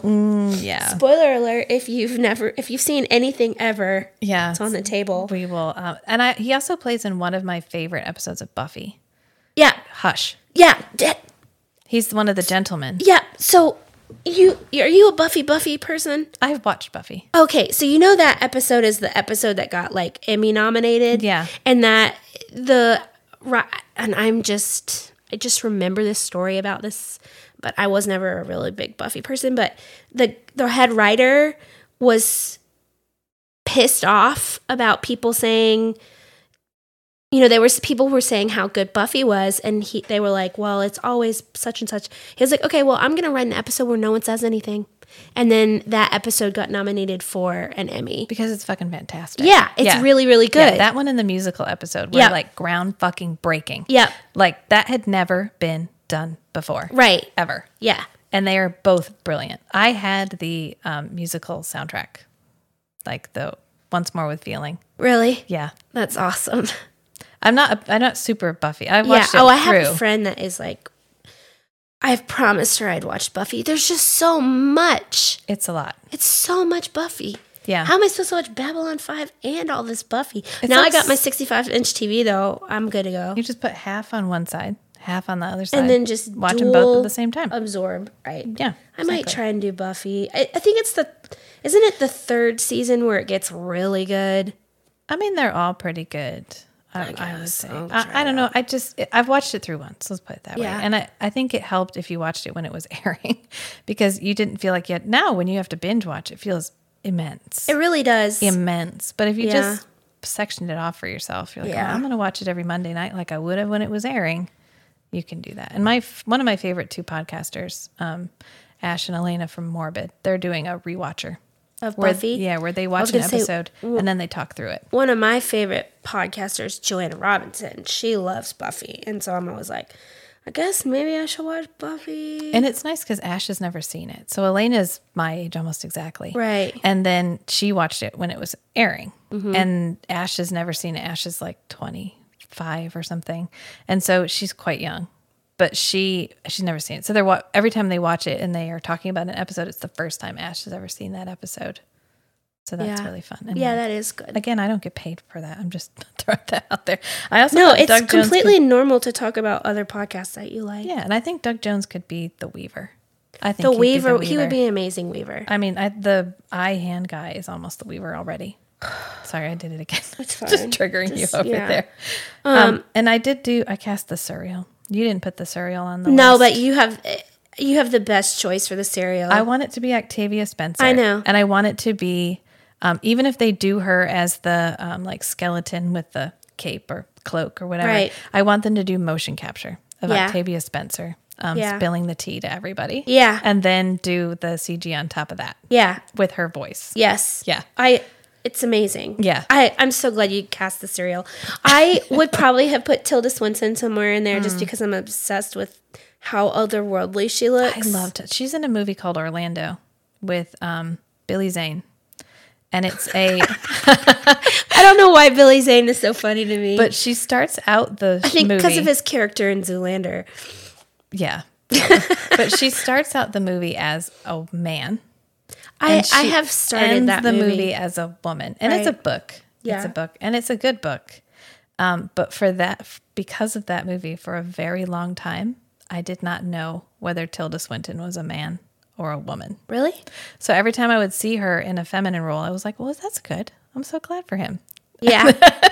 That's awesome. I was, yeah. Well, that's because what I she love does about such him. a fabulous job doing it that I bought in the whole movie. Yeah, every she's part of very it. androgynous, just like, and very otherworldly looking in the most beautiful way. Yes. Yeah, I was watching something the other day about how they put her in makeup for A Lion, the Witch, and the Wardrobe. Oh yeah. And how, like, making her look like that evil queen lady. Yeah. That tricks people into thinking Turkish Delight is good. But it's not. It's not. It's disgusting. It's the texture. Yeah. Yeah. It's like overset jelly. That's gross. Yeah. Are we at the big two? Yeah, we're at the big two. All right. So who did you choose for Feyre? I just burped, sorry. That's fine. Billy Bass. She played in the Interview with the Vampire. Oh, yeah. Yeah, she was Claudia. Yeah. Yeah. She would be a good one. Her transition from I'm 14 and a vampire to I'm in my late 30s and I still look 14 was amazing. Yeah.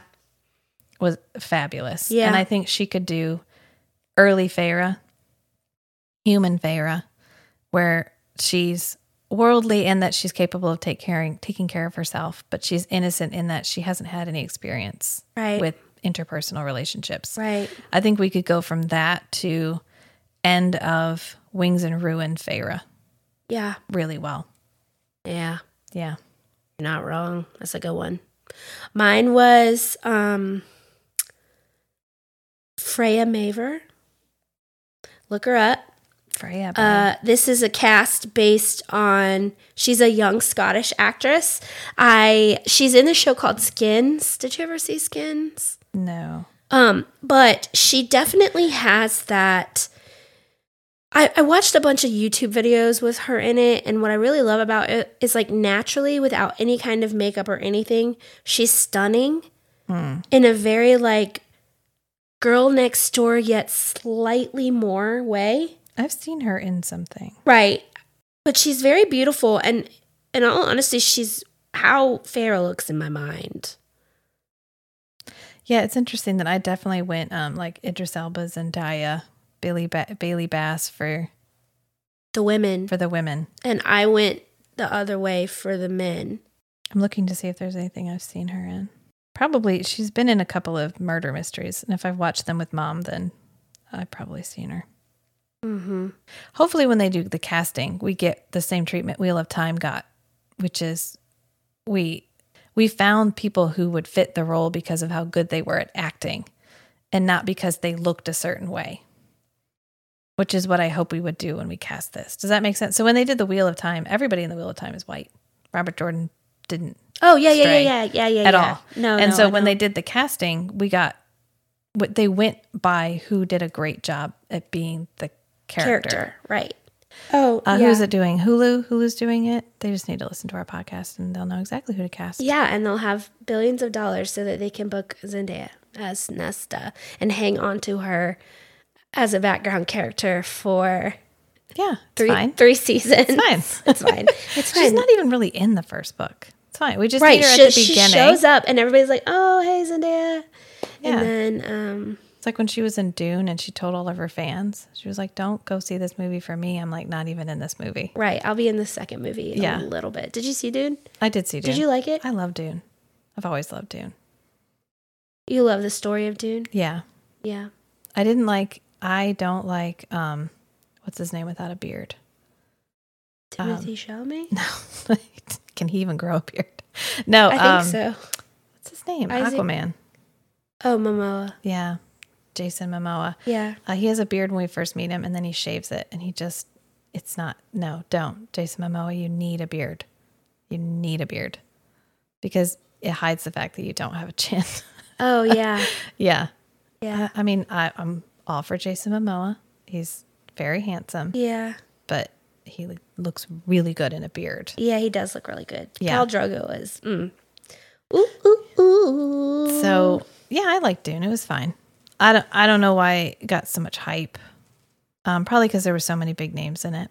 And it is a huge budget, and the guy that did it is a really like artsy director guy. Yeah, His I name liked Villeneuve. I liked the 1980s Dune a lot. The one with the guy from Twin Peaks. Yeah, That is the weirdest fucking movie. I love that movie. God, I watched it recently. Yeah. I Oh. watched it right before Dune came out, and I was like, "Oh my God, this is." And I read it, so it's so funny. I listened to when I say read, I listened to it like 3 times. Yeah. While I was painting, our mutual friend's parents' lake house before they sold it, and I was just painting and listening to Dune, and I was like, "Yeah, this is a good story." I could see why it was really novel back in the day. But reading it after reading, all the other things that copied it and Yeah. took from it, it's wild that George Lucas didn't change the name of Spice to anything else. Yeah, He's like, I'll just take that. I'll just lift that wholesale. Just lift it. I wish it was the and same thing Yeah, in universes, because then I feel like the Force would be actually probably really connected to Spice. Which is since Spice causes magical powers. yeah. Yeah, but the book's great. I read the book a long time ago. Muad'Dib. Yeah, Yeah. deep. Muad'Dib. Yeah. And Sci-Fi had a miniseries. Sci-Fi had a miniseries way back in like 2000. Yeah. That's really good. Yeah. And they had a sequel. They did the next 2 books combined as a miniseries, Children of Dune Right. and Dune Heretic. And they put them together and made Children of Dune. And it has James McAvoy in it. Really? Yeah. And every time I see James McAvoy, I'm like, oh, that guy from that Dune miniseries that nobody else remembers. Yeah. I wouldn't call him that. James McAvoy is Professor X to me.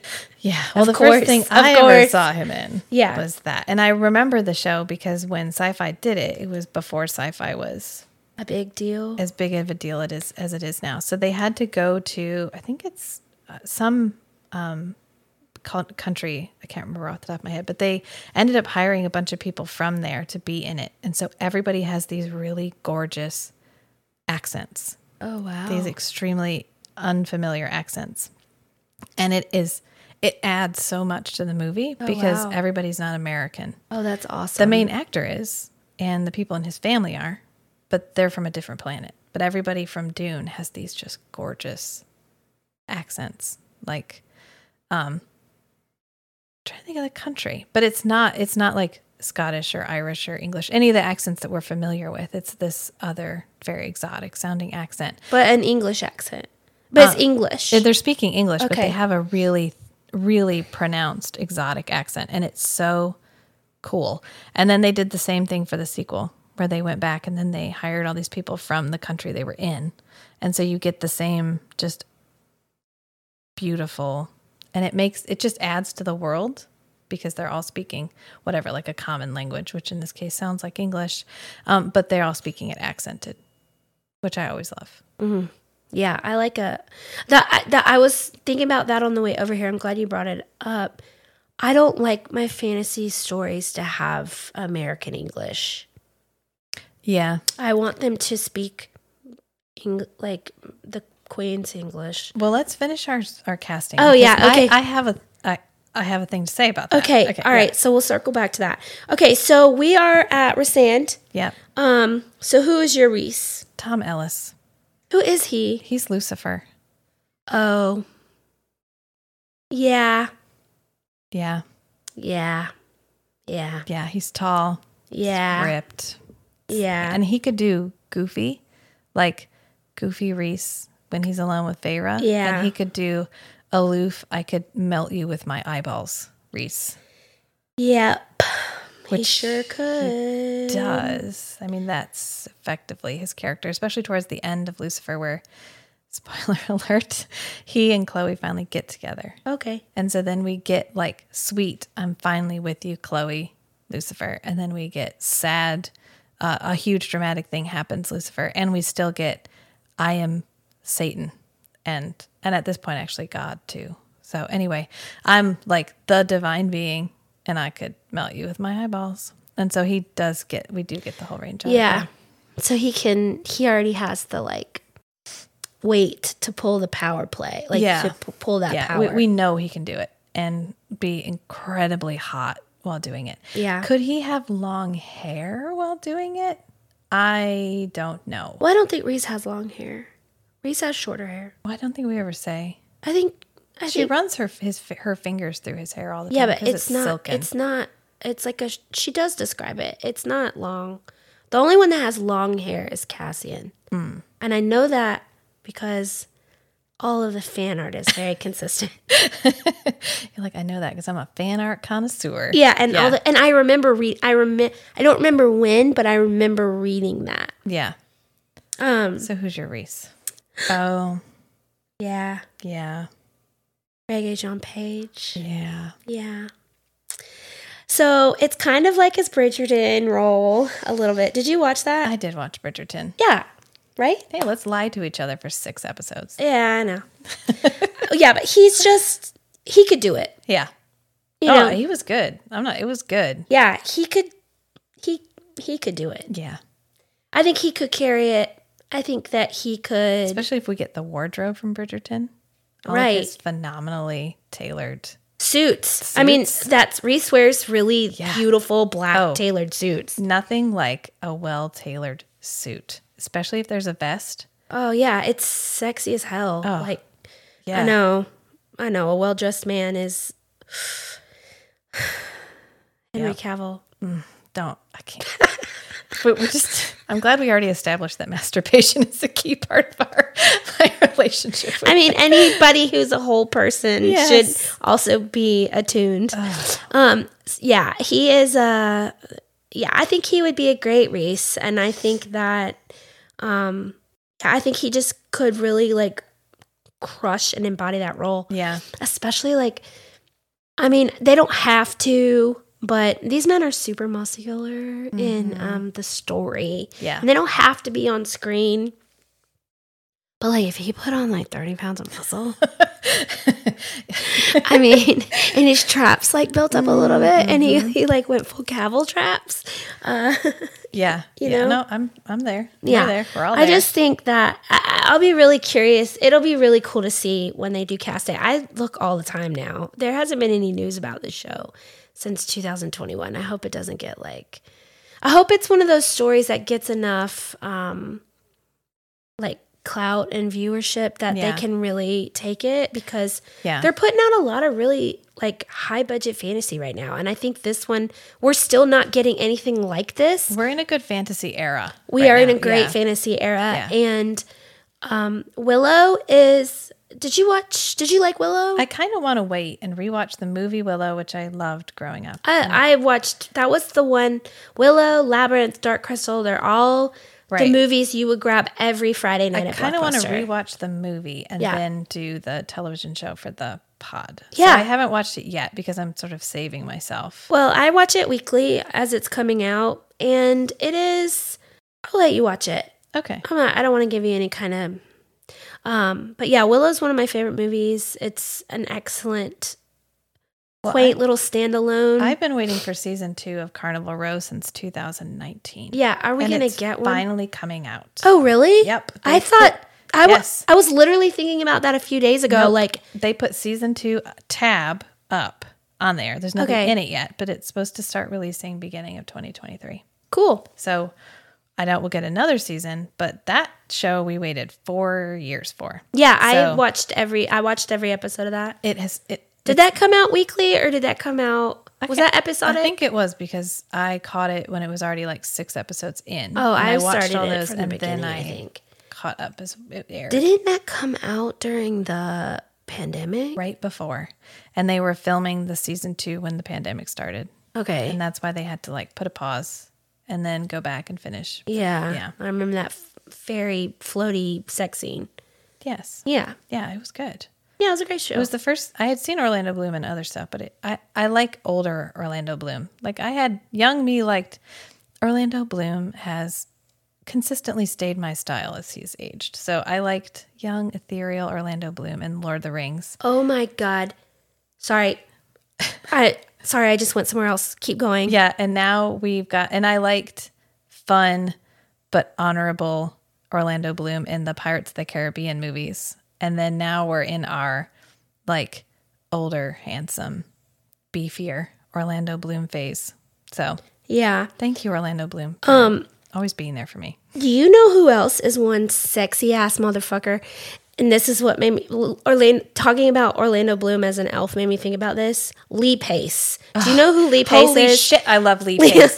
Dude, we gotta cast Lee Pace. Lee Pace has to be something. I don't care. We'll just throw him in there. And he does villains sometimes, but I don't need him to be a villain. Him in Pushing Daisies. He's so fine. Did you watch Foundation? No. I'm surprised. It's a really good sci-fi show. Matt read Foundation. Right, but it's a show on Apple Plus. Yeah. It's good. Why not? Sometimes I forget television shows have come out or whatever. It takes me a while to get to them. Or Raised by Wolves. Did you watch that? I saw it I remember seeing parts of it. But Oh my God. If you want to talk about a fucking shit show of a show, it is like wildly like, oh my God, is that what just happened on the screen? I'm like, oh my God, did that Lee Pace is Hellion. Lee Oh Pace my could God. be Hellion. Lee Pace is Hellion. Yes. Yes, Yep. yes. That's Lucian's dad, right? Yep. And he's even Absolutely. bisexual. So it just 100%. slot it right in there. Yeah, boom. Perfect. Done. He is so fine. Yeah. Yes. He got to be in something. Oh, that man. Perfect. He's just perfect. Anyways, thanks for. So now that we've finished our casting call, Okay. let me Talking about language. Go Yeah, on. Zip up and back. So the ultimate sex scene. So we get kind of denied our sex scene for most of this book. So yes, Reese and Feyre are living together. Yes, but they're busy. Yeah. Which is real life. They're too busy. They're both too tired. Yeah. Every time they come back, one's asleep and they don't want to wake them up, or they get up early and leave. Yeah, they're a married couple. They're a married couple. Oh, there's a huge thing we're not talking about either. Go ahead. We'll get there. Okay, sorry. Next. Next. Me first. Yeah, I know. So we finally get we're going to have sex. And he like spirits them away to that house. And she's like, oh, I thought we weren't supposed to be able to winnow here. And he's like, I changed the rules. It's fine. We can winnow in here now. And so he winnows her there. And she's like, I want you to fuck me against the wall so hard the paintings fall off. Which, okay, great. It's a circle back. Yeah, we've had our time where we weren't able to get together, and we really just want to have this moment.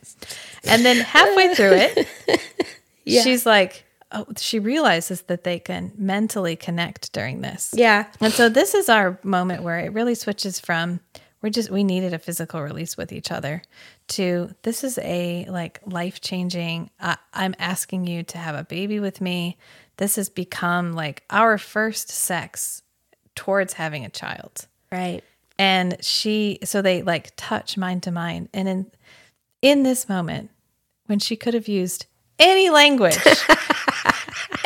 she's like, can you fuck me in here too? We had so much available to us. Yeah. And can you fuck me in here too? I guess she was just in the mood. She was like, oh, we're here. I've already, because I think it's because we already had classified this as this is a fuck event. This is not a making love event. Yeah. This is a fuck event. And then we switched really to we're making a family. Yeah. And instead of sort of updating our language to keep me specifically. Yeah. To keep you in the story. In the story right now. We dropped the F-bomb again. Can you? I know you've already said, I think it was the first episode you said, like you get really pulled out by the words that most people actually find reasonable. Yeah. Like you need the softer, what some people would call cringier dialogue to keep you in the fantasy story. Sometimes. Yeah. Yeah. Heard. I'm okay right right when we winnow to the cottage, we change all the rules because whatever. And then all of a sudden she's like, fuck me so hard against the wall that the paintings fell off. But great. Yeah, absolutely. You guys have had a really hard time. Yeah. It's been really tough. You can make love later. Right now, you just need to get to it. And that's fine. So fuck in that context, I'm perfectly happy with. Sure. But as soon as we switch to like romance, I don't want fuck in my romance. I see. I don't mind.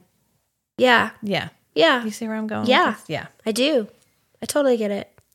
I don't know if I noticed that because I skipped the sex scenes in this book because I'm tired of them having sex. Because it's like I trying to really like unpack why once they're married and once it's a healthy, loving relationship, I'm done. I don't need to hear. I don't need your healthy love. Yeah. Your healthy love and healthy intimacy. I don't need to hear about that. Because there's no flaw to it anymore. And the flaw is always what's attractive. I need the chaos. So, well, that's because we like a flawed character. We like a flawed relationship. We like a flawed story. Yeah. Because the flaw is where we learn. How are they going to overcome this flaw? How are we going to work past this? How are we going to whatever? And once we're solid, once we're married, we're together, nothing's going to change. They're together for, I don't know, somehow they're going to stay married for the next 1,500 fucking years. Yep. And they're going to be happy the entire time, which is not real life, but that's okay. Yeah. But we also think that fairies have different emotional scales. I think they do. Yeah, they must. Well, I don't know. I always like the ones where Babylon 5 specifically has an episode where he meets this immortal being. And he's like, well, what do humans live for? And the guy answers, love. Like, I'm doing this for my love. And he goes, oh, I just love how you believe love is forever because you're not forever. Oh, And he's like, it's fine. And the way the guy frames it is, that's great. Like, I love that you can have this passion because you burn brightly and then you burn out. Yeah. Whereas if you burn forever, passion is not your wheelhouse anymore because your life's now a marathon. It's not a sprint. And I've always thought that these fairy people burn way, way, way, way, way brighter because they do live so much longer. Yeah. So when that bond clicks in, like they have a magical bond. Which you have to have. If you didn't have that, the story doesn't work. Right. Yeah. But anyway, what was my point that I was getting at there? Oh, once they're solid, they're married, they're whatever. You're not learning anything from it anymore. It's just voyeuristic. Also, I think it's, yeah. Yep. Yes. Yeah. It no longer feels like a new connection. It feels like I'm prying in. Yeah. And I want to give people space. Yeah. I think the only reason I want to give them their space. Yeah, the only reason I didn't skip this one personally is because she was alluding the whole time, which I knew she was going to tell him, I just want to go ahead and make babies with you. Which is so annoying because, okay, let me. Whoop, whoop, whoop, whoop. It is. It's just the age thing. They have literally only known each other a year. Yeah. She's 21 and they live forever. Yep. And now they're going to have a baby. Yeah. And that baby is going to be a baby for 75 years. Yeah. But they have staff. They do have staff. They have nannies. Yep. Plenty of staff. Yep. They got those two brilliant. Just hand them off to the wraiths. Yeah. Yeah. Yeah. I know. It just still seems like Rhysand gets to live 500 years. Yeah. And Farrah gets to live 21. It's her choice, though. Yeah. And that is what, for some women, feminism is about, is that the power to make your own decisions and do whatever you want. Right. And for some women, that feels like completion. Yeah. That feels like a family. That's perfectly fine. But yeah, so she decides to have a baby. And then we're going to get a baby. I figured we would. Yeah. Because we kept going, well, it could take years. It could take years. And I'm guessing. And we've seen the baby. We years. saw their kid in the first book, second book. Yeah, but it was the bone carver. So he could be pulling from anywhere in the future, which we don't ever explain. Pippin is snoring. That's the cat? Yeah. Oh, okay. Sorry. My face was like, what is happening here? He's snoring. No, he's snoring like sitting up. It's so cute. Yeah. Well, I'm glad that you like this one. Yeah, it was good. It's it was a sweet short. little sweet story. Yeah. It was a bridge. Yeah. It gets us from the end of the war to setting up a new story. Yeah, it kind of gets us ready for Silver Flames, which I hope you like as much as me. It's definitely my favorite out of all of them, but I just really like Cassian because he is Henry Cavill. Just think that Cassian is Henry Cavill. Then I'll be fine. Yep. I mean, this was a good palate cleanser. Yeah. Because the end of Wings and Ruin was so long. Hectic. Which end?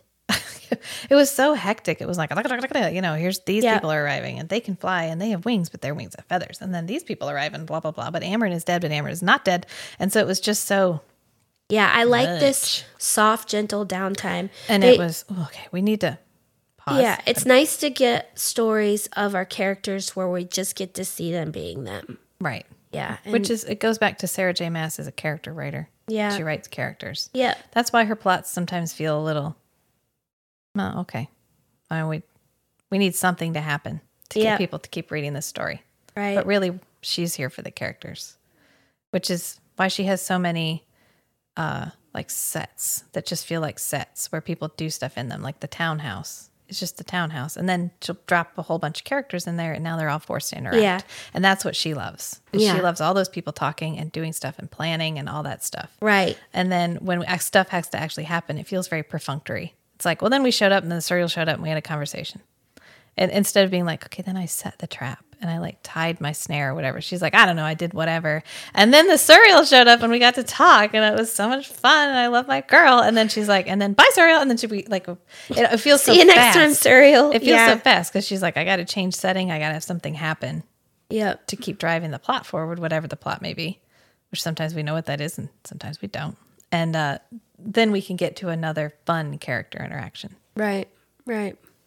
Yeah, I like this one. I'm glad you liked it. Do you want to take a guess, a quick minute, what you think is coming up in Silver Flames? Well, I know we're getting more Nesta because you hinted that. So I'm hoping we have our Nesta and Cassian either finally beat each other or get together or both.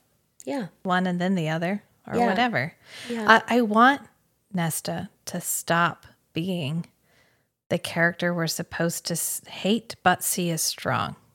Yeah. I want her to. I don't see her as strong. I think she's, I hear Well, that's you. why everybody keeps calling her a queen or whatever. Viper. You don't because you empathize so deeply with Nesta. Yeah. So you realize all of this is coming from A place of epic a place of wound. yeah, of Wounded. She's super wounded. trauma, a place of trauma. But really, she hasn't grown that much. She was the same character type before she became a fairy. She just didn't have any justification for it. And now she's just clinging to that as her life raft. Everyone sees me as this person. And this person was fine as far as I was concerned. So I'm going to keep trying to be that person. And I want to see where we're going to go with her. Yeah. I'm hoping it doesn't take too long. It'll be fine. Okay. Yeah. Because it would be hard to read too much from her point of view of her just being the victim the entire time. It's a good book. It has you'll like it. I hope so. We'll see. We'll have to wait and see. Yeah. I'm trying to think of like at the end of Wings and Ruin, I know we had the cauldron and she just told those two people to go hide them. Yeah. She was like, "Oh, you're like friends with my friends and they trust you or whatever. So can you take this back to your hidden island? Can you have this thing of ultimate power? Like Back to your island, I'll put it in yeah. your ship. You can just take it to your island. It's fine." And then that's the beginning of a story called Lost. Yeah. Yeah. Because we definitely didn't already have a perfectly sealed place for it in the summer court. Because they had that like title thing that where they found the half the book. Right. Where it was like sealed like with this ancient magic. I mean, was it though? Because Farrah broke into it. But only she's because special. of Farrah being made. Yeah. She could like attune herself to that. And because had everybody's the summer powers. court can get into Yeah. it. But all we have to do is make the lock a better lock. Yeah, that's true. Can we zip back to the languages Oh, yes. and how? No. You don't have to apologize. No. Yeah, I just said fuck a lot, and then you were like, okay, yeah. No. I was thinking about how I like to think of Tamlin with a southern accent. Yeah. And, we talked about the Illyrians having like a Scottish accent. It's funny you think of him as having a Southern accent. Tamlin? Yeah. Like a good old boy. Yeah. Yeah.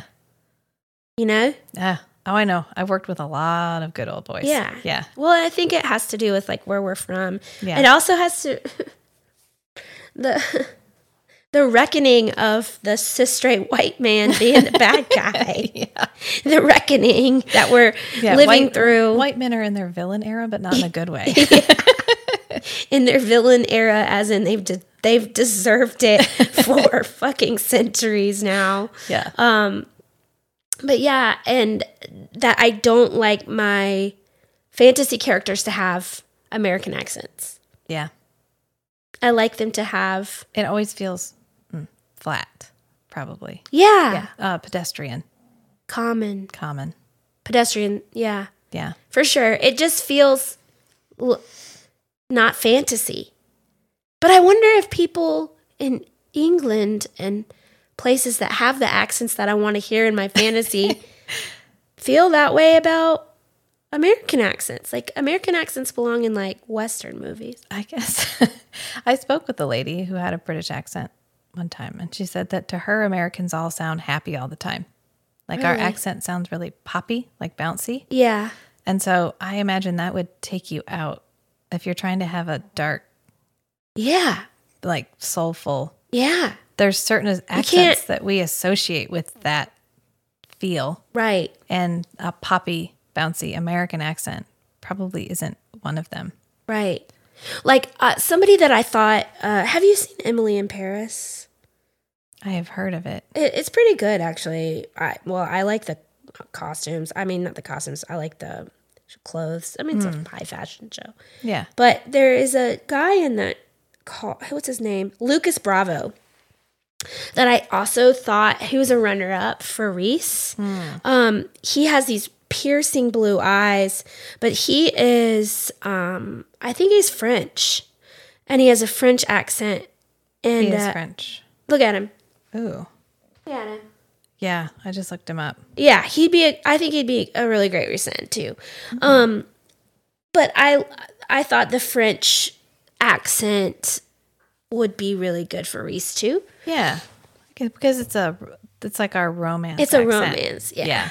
That's our like sex like and a buttery, sexy language. Yeah. Oh my God, I just thought of something I wanted to ask you, and I can't remember what it was. I love a Spanish accent. Yeah. Yeah, like Javier Bardem's like thick Spain Spanish. Spain with vosotros. The Iberian Peninsula. That accent. Yeah. Yeah. The sound. Yeah. Vosotros. Are we allowed to say that? I don't know. Is that problematic? I've been to Spain. I mean, that is what we learn in school. They're always like, don't worry about vosotros. It's fine. Nobody it's because uses it's it. Spanish. Yeah. And that there's a lisp. It does sound to us like a lisp. Because their king had a lisp. And so everybody replicated it. Oh, that's interesting. I didn't know that. Yeah, we should Google it just to confirm. Pause to Google. But I'm almost certain that they had a leader that had a lisp. But you do, if you want to sound accurate, you do have to do that. And it feels funny. Like I had a host mom when I was in Spain, and I was trying to tell her I was going to McDonald's, and I kept just saying McDonald's. We are correct. Sorry, go ahead.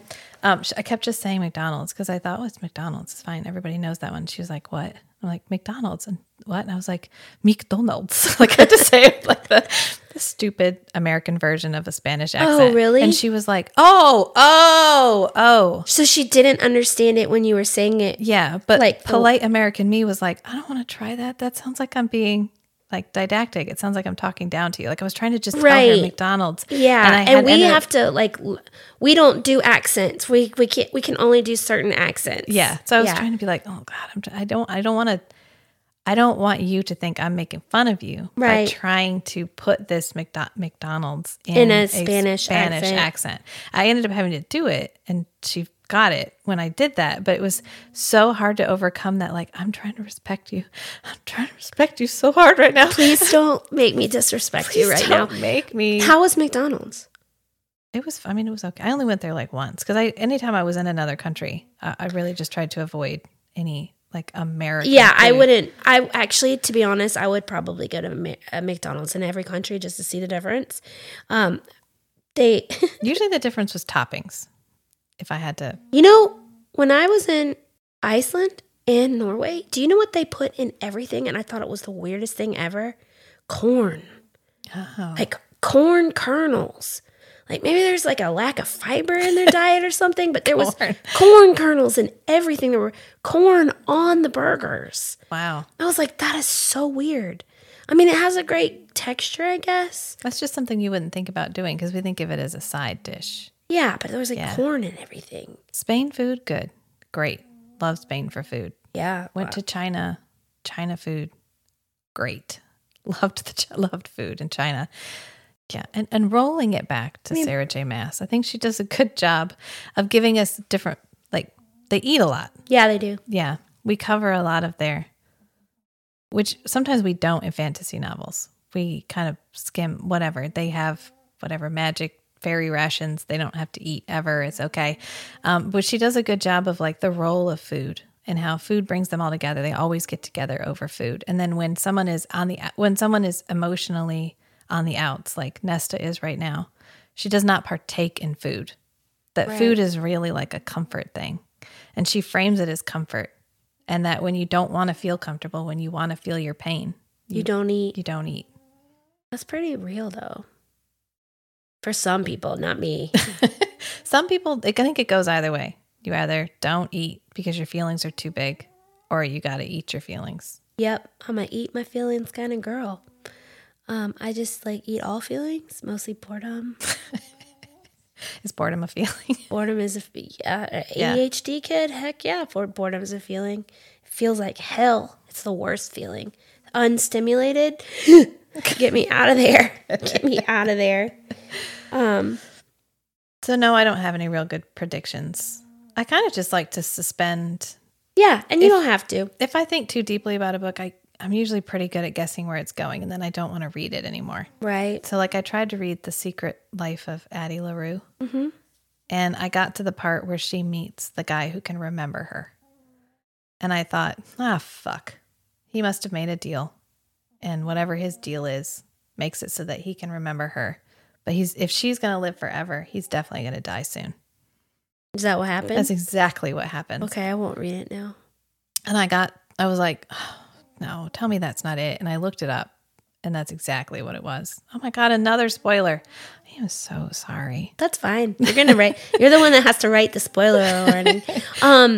And I just thought, so then I didn't finish it. I'm sure the rest of the book was fine, but I was like, whatever. So I try to just take it as it comes. Yeah, I mean, that happens a lot. Sometimes I feel like it's satisfying to know what's going to happen and be right. Yeah, because it's almost like I want that to happen. Or I guess there's a difference in that. Knowing that something is going to go a different direction and wanting it to go a different direction, a certain direction, are two different things. So I think one of the things in, Wings and Ruin, I mean, you could kind of predict some of the things that are happening, but I was kind of satisfied that their dad showed up and, kind of stuff like that. But I definitely see what you're saying. I want to be surprised. I like a book surprise. You want the author to be smarter than you. Yeah. Yeah. I get it. Yeah, I think Sarah J. Maas is kind of, she wrote herself into an extremely complex situation at the end of Wings and Ruin. And that's not where she shines, which is why it felt like she had so many endings. She had 3 at least. Yeah. Yeah. Those sort of situations where she's juggling a lot of action, a lot of characters, and she has to make it feel like there's actual stakes without her actually wanting there to be real stakes. She does it and she does it fine, but it's not where she's the best. Right. That's why I think the first book was why I enjoyed it so much better, is because that's her wheelhouse. Those one-on-one, 2 characters interacting, building each other. We're building our understanding of each other through their interactions. Mm-hmm. That's where she's best. Yeah, she could do with some actually killing a legitimate character. I know we don't like it to happen, but she could do it. She might do it.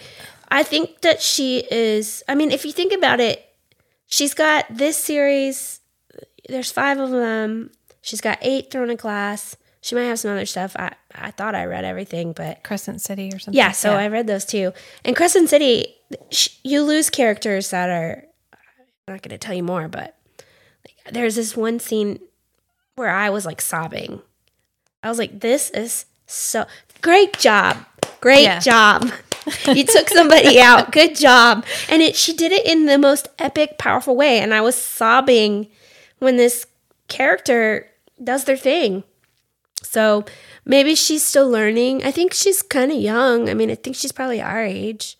Let's look up. How old is this woman? I don't know. Let's see. But just think about book series where you do lose characters and how much more real everything feels, because you feel like she's 36. Like at any moment. Is it 86? Isn't that your year? 85. You're 85? Okay. Because if you know you could lose a character, you hold on to them, even that you're like, oh no, please don't do this. Because instead of it being like, oh, okay, well, she's going to figure out how to defeat them. It's going to be fine. Yeah. The stakes need, you're right, stakes need to be real. That's why Maverick is so good. Because the stakes are really high. I have cried at 2 books. In your life? In my life. Only 2? Where the Red Fern Grows. Oh, God, get out of here with that. If you didn't cry at Where the Red Fern then Grows, you're not a person, or you're a sociopath. Go check yourself. It's a sociopath You need test. to go find a therapist. Deep-rooted problems. That is the saddest book. My mom and I were reading it out loud together for homeschool stuff. And we were both trying to read that end section. And we were both crying so hard we couldn't. And we ended up having to give up. It was so emotional. Yeah. I also cried at Man in the Iron Mask. Like the book. Alexander Dumas, that one. There's a part in because you fall in love with the 3 musketeers in the first book. And then they're in the second book. And Porthos sacrifices himself to save everybody. And it's so dramatic and so well done and so like over the top heroic that I cried. Like I had to sit there with a pack of tissues. And I think I highlighted that section, which I told you I don't normally write in books. Right. But I was just so overcome because when you meet them again in Iron Mask, they're older. They're not the young strapping. I mean, they're what? Instead of being 20, they're 35 or whatever, where they're like fucking old folk. Done, because it's whatever, the 1700s or 1800s or whatever. So you die young, but they're older and they're like the remnants of this glory that they once were. And so he goes out in a way that he would have wanted to. And it just makes it so much more powerful. That's it? 2 books? Yeah. That's crazy. I love that for you. I'm one of those people that if it's meant to be tear jerking, I am going to You're cry. there for it. I'll cry at a movie. I cried at plenty of movies. I cry constantly. This past week I've been so emotional that like I'm always on the verge of tears. Always. So like I was watching TV and I'm like, dang, like I'm literally on the verge of tears. Anything could potentially make me cry. You're a hair trigger right now. Yeah, I'm fine today. It's probably because I got Mr. Terra back. I got my ADHD meds, so I'm just a little bit more leveled out. But yeah, all week. And Maverick, I was like, this is so great. This is so good. I'll probably cry. I know Val Kilmer, they had get Val Kilmer come back. Yeah. And Val Kilmer is one of my favorite actors. Did you? Oh, so you love, have we talked about, but he's Mad Mardigan. The Saint? Right? He's like, I've seen The Saint. I was very young, but he's in Willow. He's Mad Mardigan. Oh yeah, he's Mad Mardigan. Yeah. So that's when I think of Val Kilmer. I think sexy. Val Kilmer at his finest. Yes. He was also good as Doc Holliday. He was kind of hot there too. Not that it matters that they're hot. I hate that I keep being like, oh, no. So hot. I feel like we always follow it up. I do feel like we follow it up with, and they're good at acting. Yeah, but and people know that, like, women are also not, I guess there's a difference there. Like, we don't sexualize men to the point where they're only value is that thing. Yeah. So it's okay and funny when we say it. Right. Versus a man who might actually only think that a woman is Hot.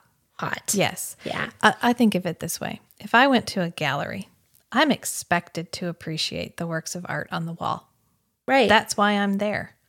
If I'm watching a movie, the types of people you cast, I'm either going to admire you for your acting skill, I'm going to admire you because you're beautiful, or because you're handsome, or because you're Henry Cavill and you're God's gift to everyone. Thank you for just bringing us back there. But some combination thereof. I'm expected to. That's why I'm here. I've come to this movie. This is a gallery. This has been presented to me as something that I am to admire. So I'm just doing what you're asking me to do. If Henry Cavill is the Witcher and he's smoking hot, he is. He's also a fabulous Geralt. Everything about him was great. His acting, the way he injected that character with a little bit of him and a little bit of the guy from the book, which is good because the books were not great.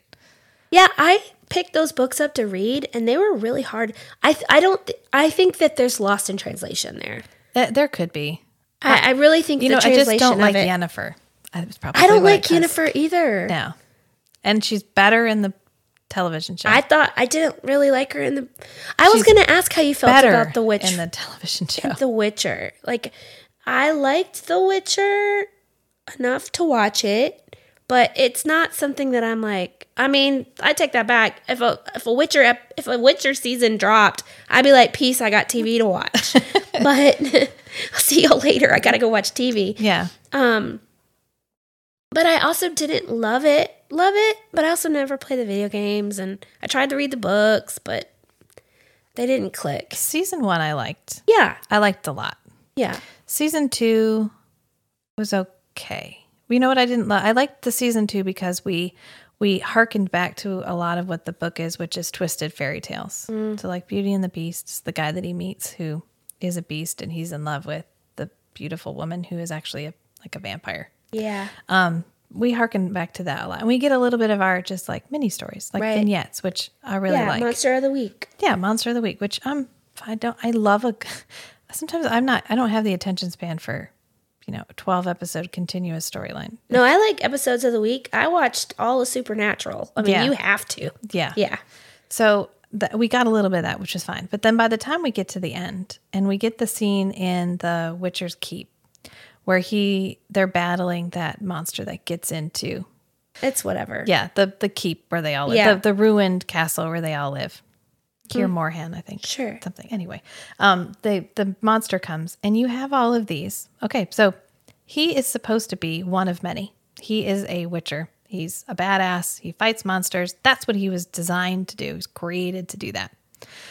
All of the other witchers are the same. They all go out all year long. They battle monsters. They work for coin. They're all badasses. They were all born, designed to be exactly the same thing. And yet, when this monster arrives, the only one who can defeat it is Geralt of Rivia. Everybody else is cannon fodder. They're getting decapitated, disemboweled, chunked all around.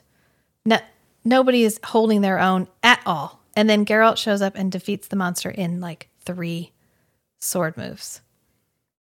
I wanted him to be one of many badasses. I wanted this to be a whole castle full of dudes who can absolutely defeat these monsters. Right. I was perfectly happy with him being a member of a group they were all just amazing. Yeah.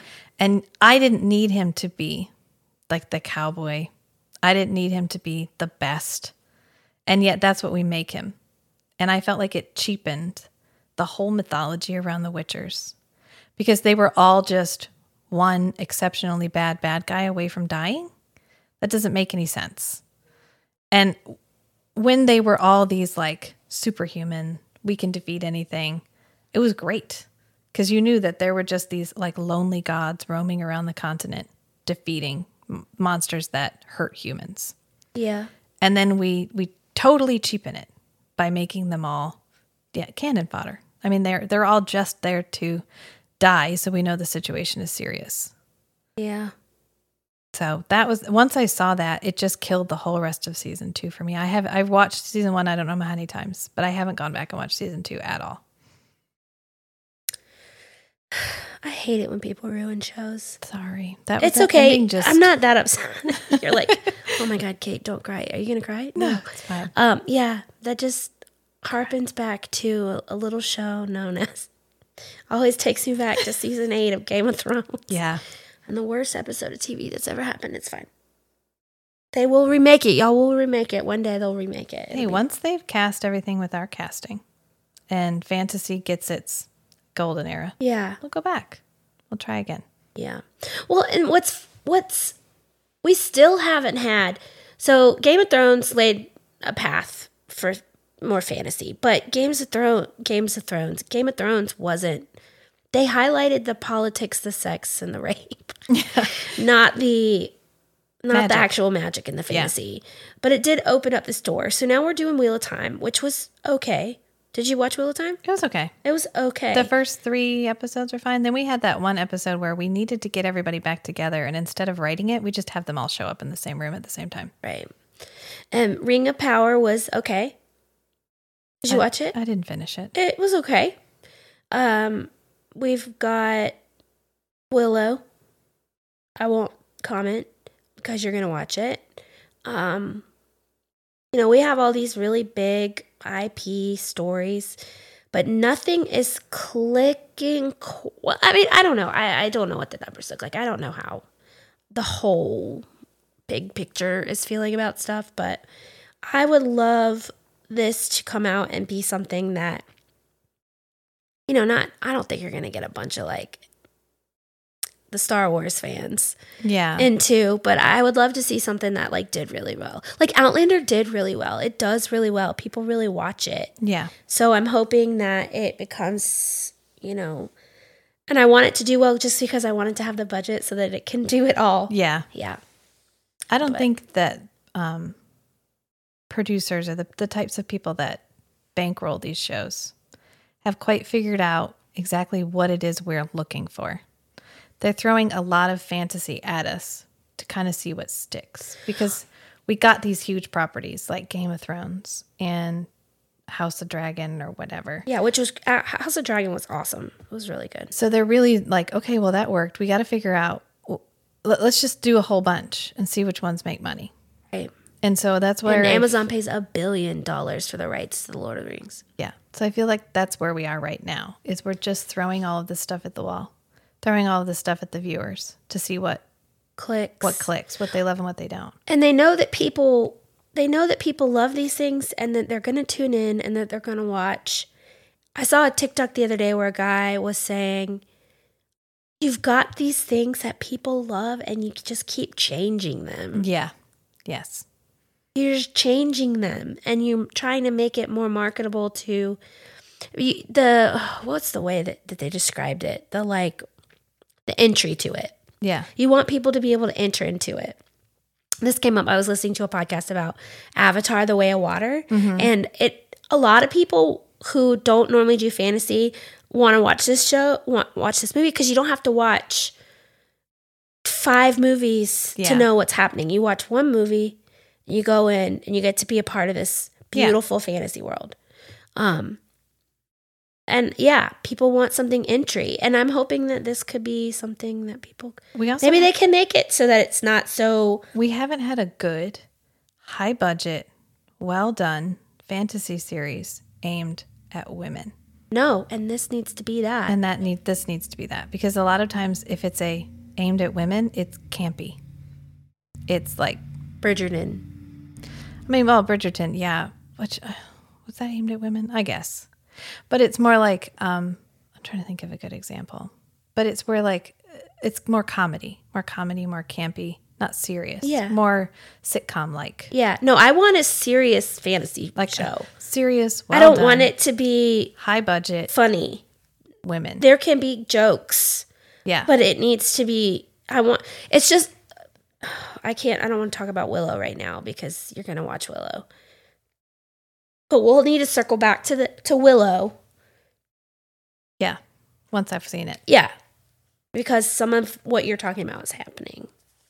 And that wasn't the case in the movie. No. The movie was funny when characters said funny things, but it wasn't intentionally, like the part when the brownie's carrying the baby and screaming, Yeah. I stole the baby while he was peeing. Yeah.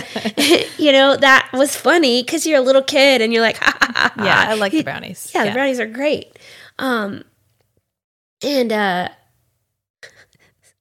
I stole the baby. Matt loves that. I know. I stole the baby. Yeah. Yeah. The baby? Yeah. What's that actor's name? Pollock? I don't remember. Anyways, he comes back. He's in Willow. Show. Just letting you know. I mean, I don't need things to be life-changing. I've said this before. Yeah, I don't I need know something to change my life. I just need it to be entertaining. Yeah, I am adrenaline. I do search for the feeling of like in-game. I want to feel alive when I'm watching my TV.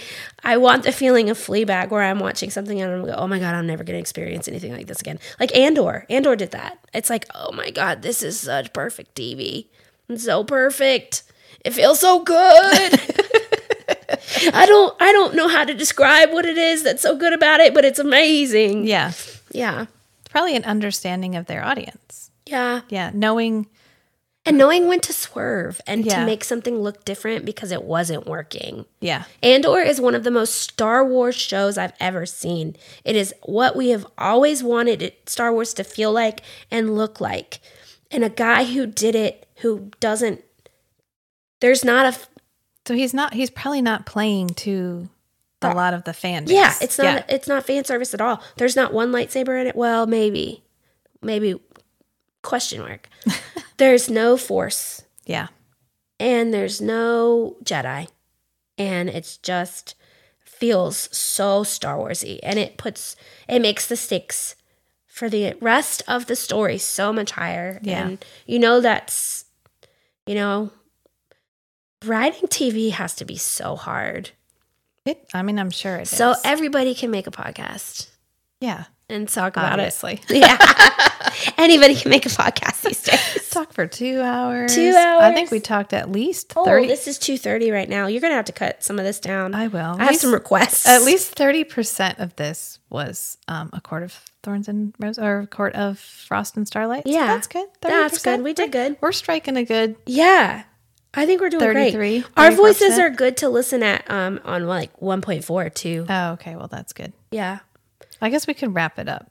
Yeah. So this was the shortest book and one of the longest podcasts. I think because we just had a lot to because we're two women who enjoy what is traditionally considered like a masculine genre, Sure. sci-fi, Yeah. fantasy with like hack and slash, the sword fantasy, right? The swords and knights and dragons and shit, Right. and horror, Right. I like light horror. I don't like slasher fix. I don't like. Like a psychological horror, I'm in. Yeah. If you're just killing people and I throwing don't body give- parts at I me, don't I care. don't care. It's messy. I don't like it because it's messy. There's no story. I want to feel. It's gooey. I want to feel like I'm thinking about your It's movie. cerebral. You have to be cerebrally Yeah. engaged. Yeah. You're not So- just like stimulated by bloody stuff on the TV. Right. But I think our voices, for all 4 listeners who are still listening, Thank you for being here. Thank you, Matt. it's important for listening to your wife's podcast. It's important to have our voices out there, because if we're not saying anything, we're not being heard. And it's like,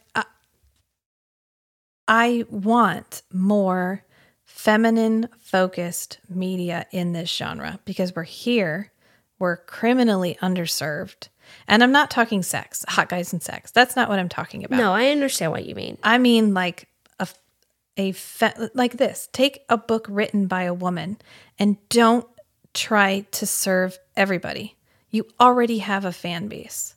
Make it for them. And then make it for them. It's already working. People already love her books. Don't mess it up. Don't change it. Well, and so that's such a great point. I'm going to go to Harry Potter because I started watching the Harry Potter movies the other day when I was in bed with 101 fever. Mm-hmm. That movie was made to be as good of an adaptation as possible. As close to the books as we can possibly get these movies. Yeah. And it was wonderful. Right. So, and it's lasted. And we all knew what was going to happen because the whole world had read the books. And we were so excited to see those books come alive on screen. And that is what sometimes people get really upset about. And I understand it in a way.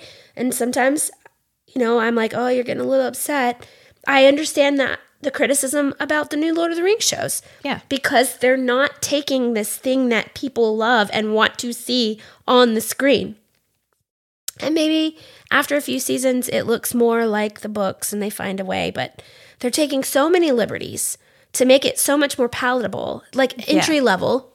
They're hitting for so me and Marvel, that's me. I don't watch anything Marvel because I'm so far behind. I can't keep up anymore. But I don't need a new Marvel show to speak to me. I understand where I'm at. If I want to consume this media, if I want to watch this show and understand it, and I'm motivated enough, I will go back and I will figure it out. But you honestly, I'm gonna be honest with you. Sorry. Every Marvel show is made in its own. It's not necessarily WandaVision, sure.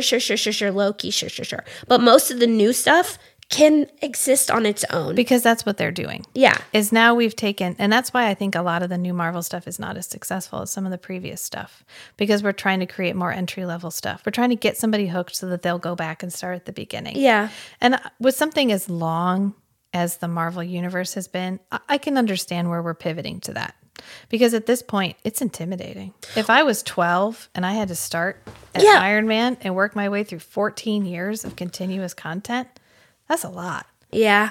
That's a lot. Right. But Lord of the Rings, you were speaking to Lord of the Rings fans. Two Towers, this is the 20th anniversary of the Two Towers. The people who are coming to the Lord of the Rings now grew up with Lord of the Rings. The movies. We watched the movies. We read the books. We loved the shit out of everything. Not The Hobbit. I didn't love The Hobbit. But we loved the shit out of... God, do you remember that little cartoon? Yes. It was so scary. I was singing that the other day. I was going to say the music in it was horrifying. Yes. I don't know why it was so terrifying, but it was. As a little kid. It's scary. Those hobbits. The goblins. Oh, yes. Singing. Yeah. Oh, let me look it up. You keep talking and I'm going to look up some of those songs. So when they made the Lord of the Rings, the Rings of Power, these people that have grown up with it were looking for that fucking magic that was the Fellowship of the Rings. When it came on, and it wasn't the exact book, but every single change you understood, you were like, oh my God, yes. The Lord of the Rings? You. Perfect. Yeah, it was a great... Tom Bombadil, that's the only thing we were mad about. Yeah. Where's Tom? Right. You just going right out Tom Bombadil? Right. But Bombadil. He works in a book. He doesn't work in a movie. We can all admit that. I know. I get it. He slows the beginning down. And in a book, you don't care. But in a movie, you'd care. Yeah, and I get it. But it was a great adaptation of the story. It was fucking perfect. It was exactly... And that's why it won Oscars. Sobbed. Peter Jackson. Return of the King. One long tear. Holy shit. I am no man. I am no man. Just no words. Perfect. We were chasing that high. Yeah. On Rings of Power. Yeah. Oh my God, we're finally getting the content again. The Hobbit was okay. It was fine. It didn't need to be 16 movies or whatever it was. Just 3. 3. I was using hyperbole. Oh, okay. The point. Yeah. We saw the first one. I was so upset. Anyway, so when we got Rings of Power, we were chasing that same sensation of, I am seeing something that I love taken and treated with care and put on the screen so that I can see the things that I saw in my mind put to the screen. And then they were just like, well, we get where you're going, but we're going to make a ton of shit up and we're going to make it look good and you're going to love it. And everyone was like, no, that's not what we wanted. It's fine. It's fine as a television show. It's fine. But if I'm going for a Lord of the Rings thing, I'm not going to that. I'm not going to put that back on. I didn't even finish it. Although I thought the lady who did Galadriel was pretty good. Although she was pretty much just... awesome. Yeah. She was consistently angry, but it was fine. She was an angry character. I believed it. And I did like that they did a lot of work, except for one character, of not making the women's outfits like sexual. over-sexualized in any way. Yeah. Yeah. But anyway. So to me, she wasn't angry. To me, she was just, she had a Taurus Mars, and she was just steadfast momentum moving forward. Yeah. I cannot waste any time because I know that Sauron is not gone and he's coming back at any moment. Yeah. Any moment. We don't have a death date. Yeah. And at any second. She just knew the stakes. Yeah. You know? So. I mean, when she jumps off the boat at the Grey Havens, I was like, fuck yes. I was, she was like, you know what? Wait, did something bad happen to the rest of them? I didn't No, they go off to the Grey Havens. They did? Fine, yeah. Oh, okay. I thought they got like eaten up or something by something bad. Nope. They go, and then she's swimming for however, and she finds that like raft of people. Yeah, so you don't know how it ends? No. Do you want me to tell you? I mean, I know that whatever his name is Sauron. Yeah. Yeah. Because cis straight white man, a bad guy. And I do love that the question, is he really just trying to be a regular guy and be a blacksmith, or is this all some kind of manipulation? But I didn't finish it because I will probably eventually finish it. But anyway, we're here to talk about Sarah J. Maas. And we love shooting the shit, but we need to wrap it up. Wrap it up. You got to go to dinner in 2 hours. I was supposed to be wrapping presents today, but sorry. It's fine. I don't really want to anyway. I got to go do stuff too. I got to go to the liquor store. I don't drink 6 years in January, but I'm going to give a gift.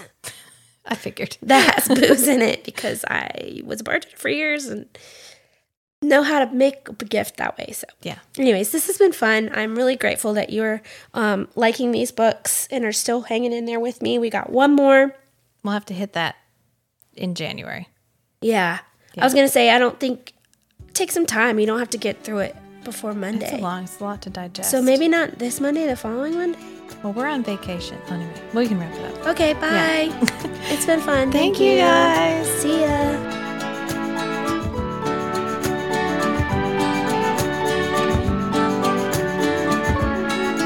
Is it hot in here, or is it just me tuning in to hear these three chatting about fantasy novels of the spicy variety?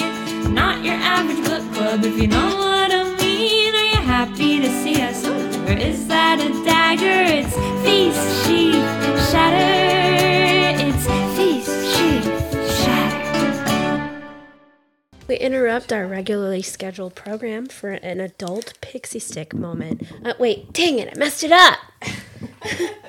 We interrupt our regularly scheduled programming for a adult. Nope, can't do it. I'm doing pixie stick music next. Yeah. Trying to clear up the sultry. Trying to be cool. I'm never going to be able to do ads. Oops, I'm sorry, Pippin. I didn't mean to kick Never going to be able to do anything. You've just never done them. You have to give yourself permission to be a beginner. You are listening to a Strange and Beautiful Network podcast, a network of shows focusing on unscripted discussions that promote positive but honest engagement with all the weird and wonderful topics that make our hearts happy. I want to take a moment to express my heartfelt gratitude to all our listeners. Your continuous support and engagement mean the world to us. So if you're enjoying the show, make sure to spread the love. Rate, review, and subscribe wherever you listen to your podcasts. Follow us on Instagram at Strange and Beautiful Network to stay updated on the latest episodes, behind-the-scenes peeks, and exclusive content from all our shows. You can also find additional ways to support this show on our Patreon page at patreon.com/Strange and Beautiful Network. By becoming a patron, you'll gain access to bonus episodes, early releases, our Discord channel, and other exciting perks. Thanks for listening, and we'll see you next time.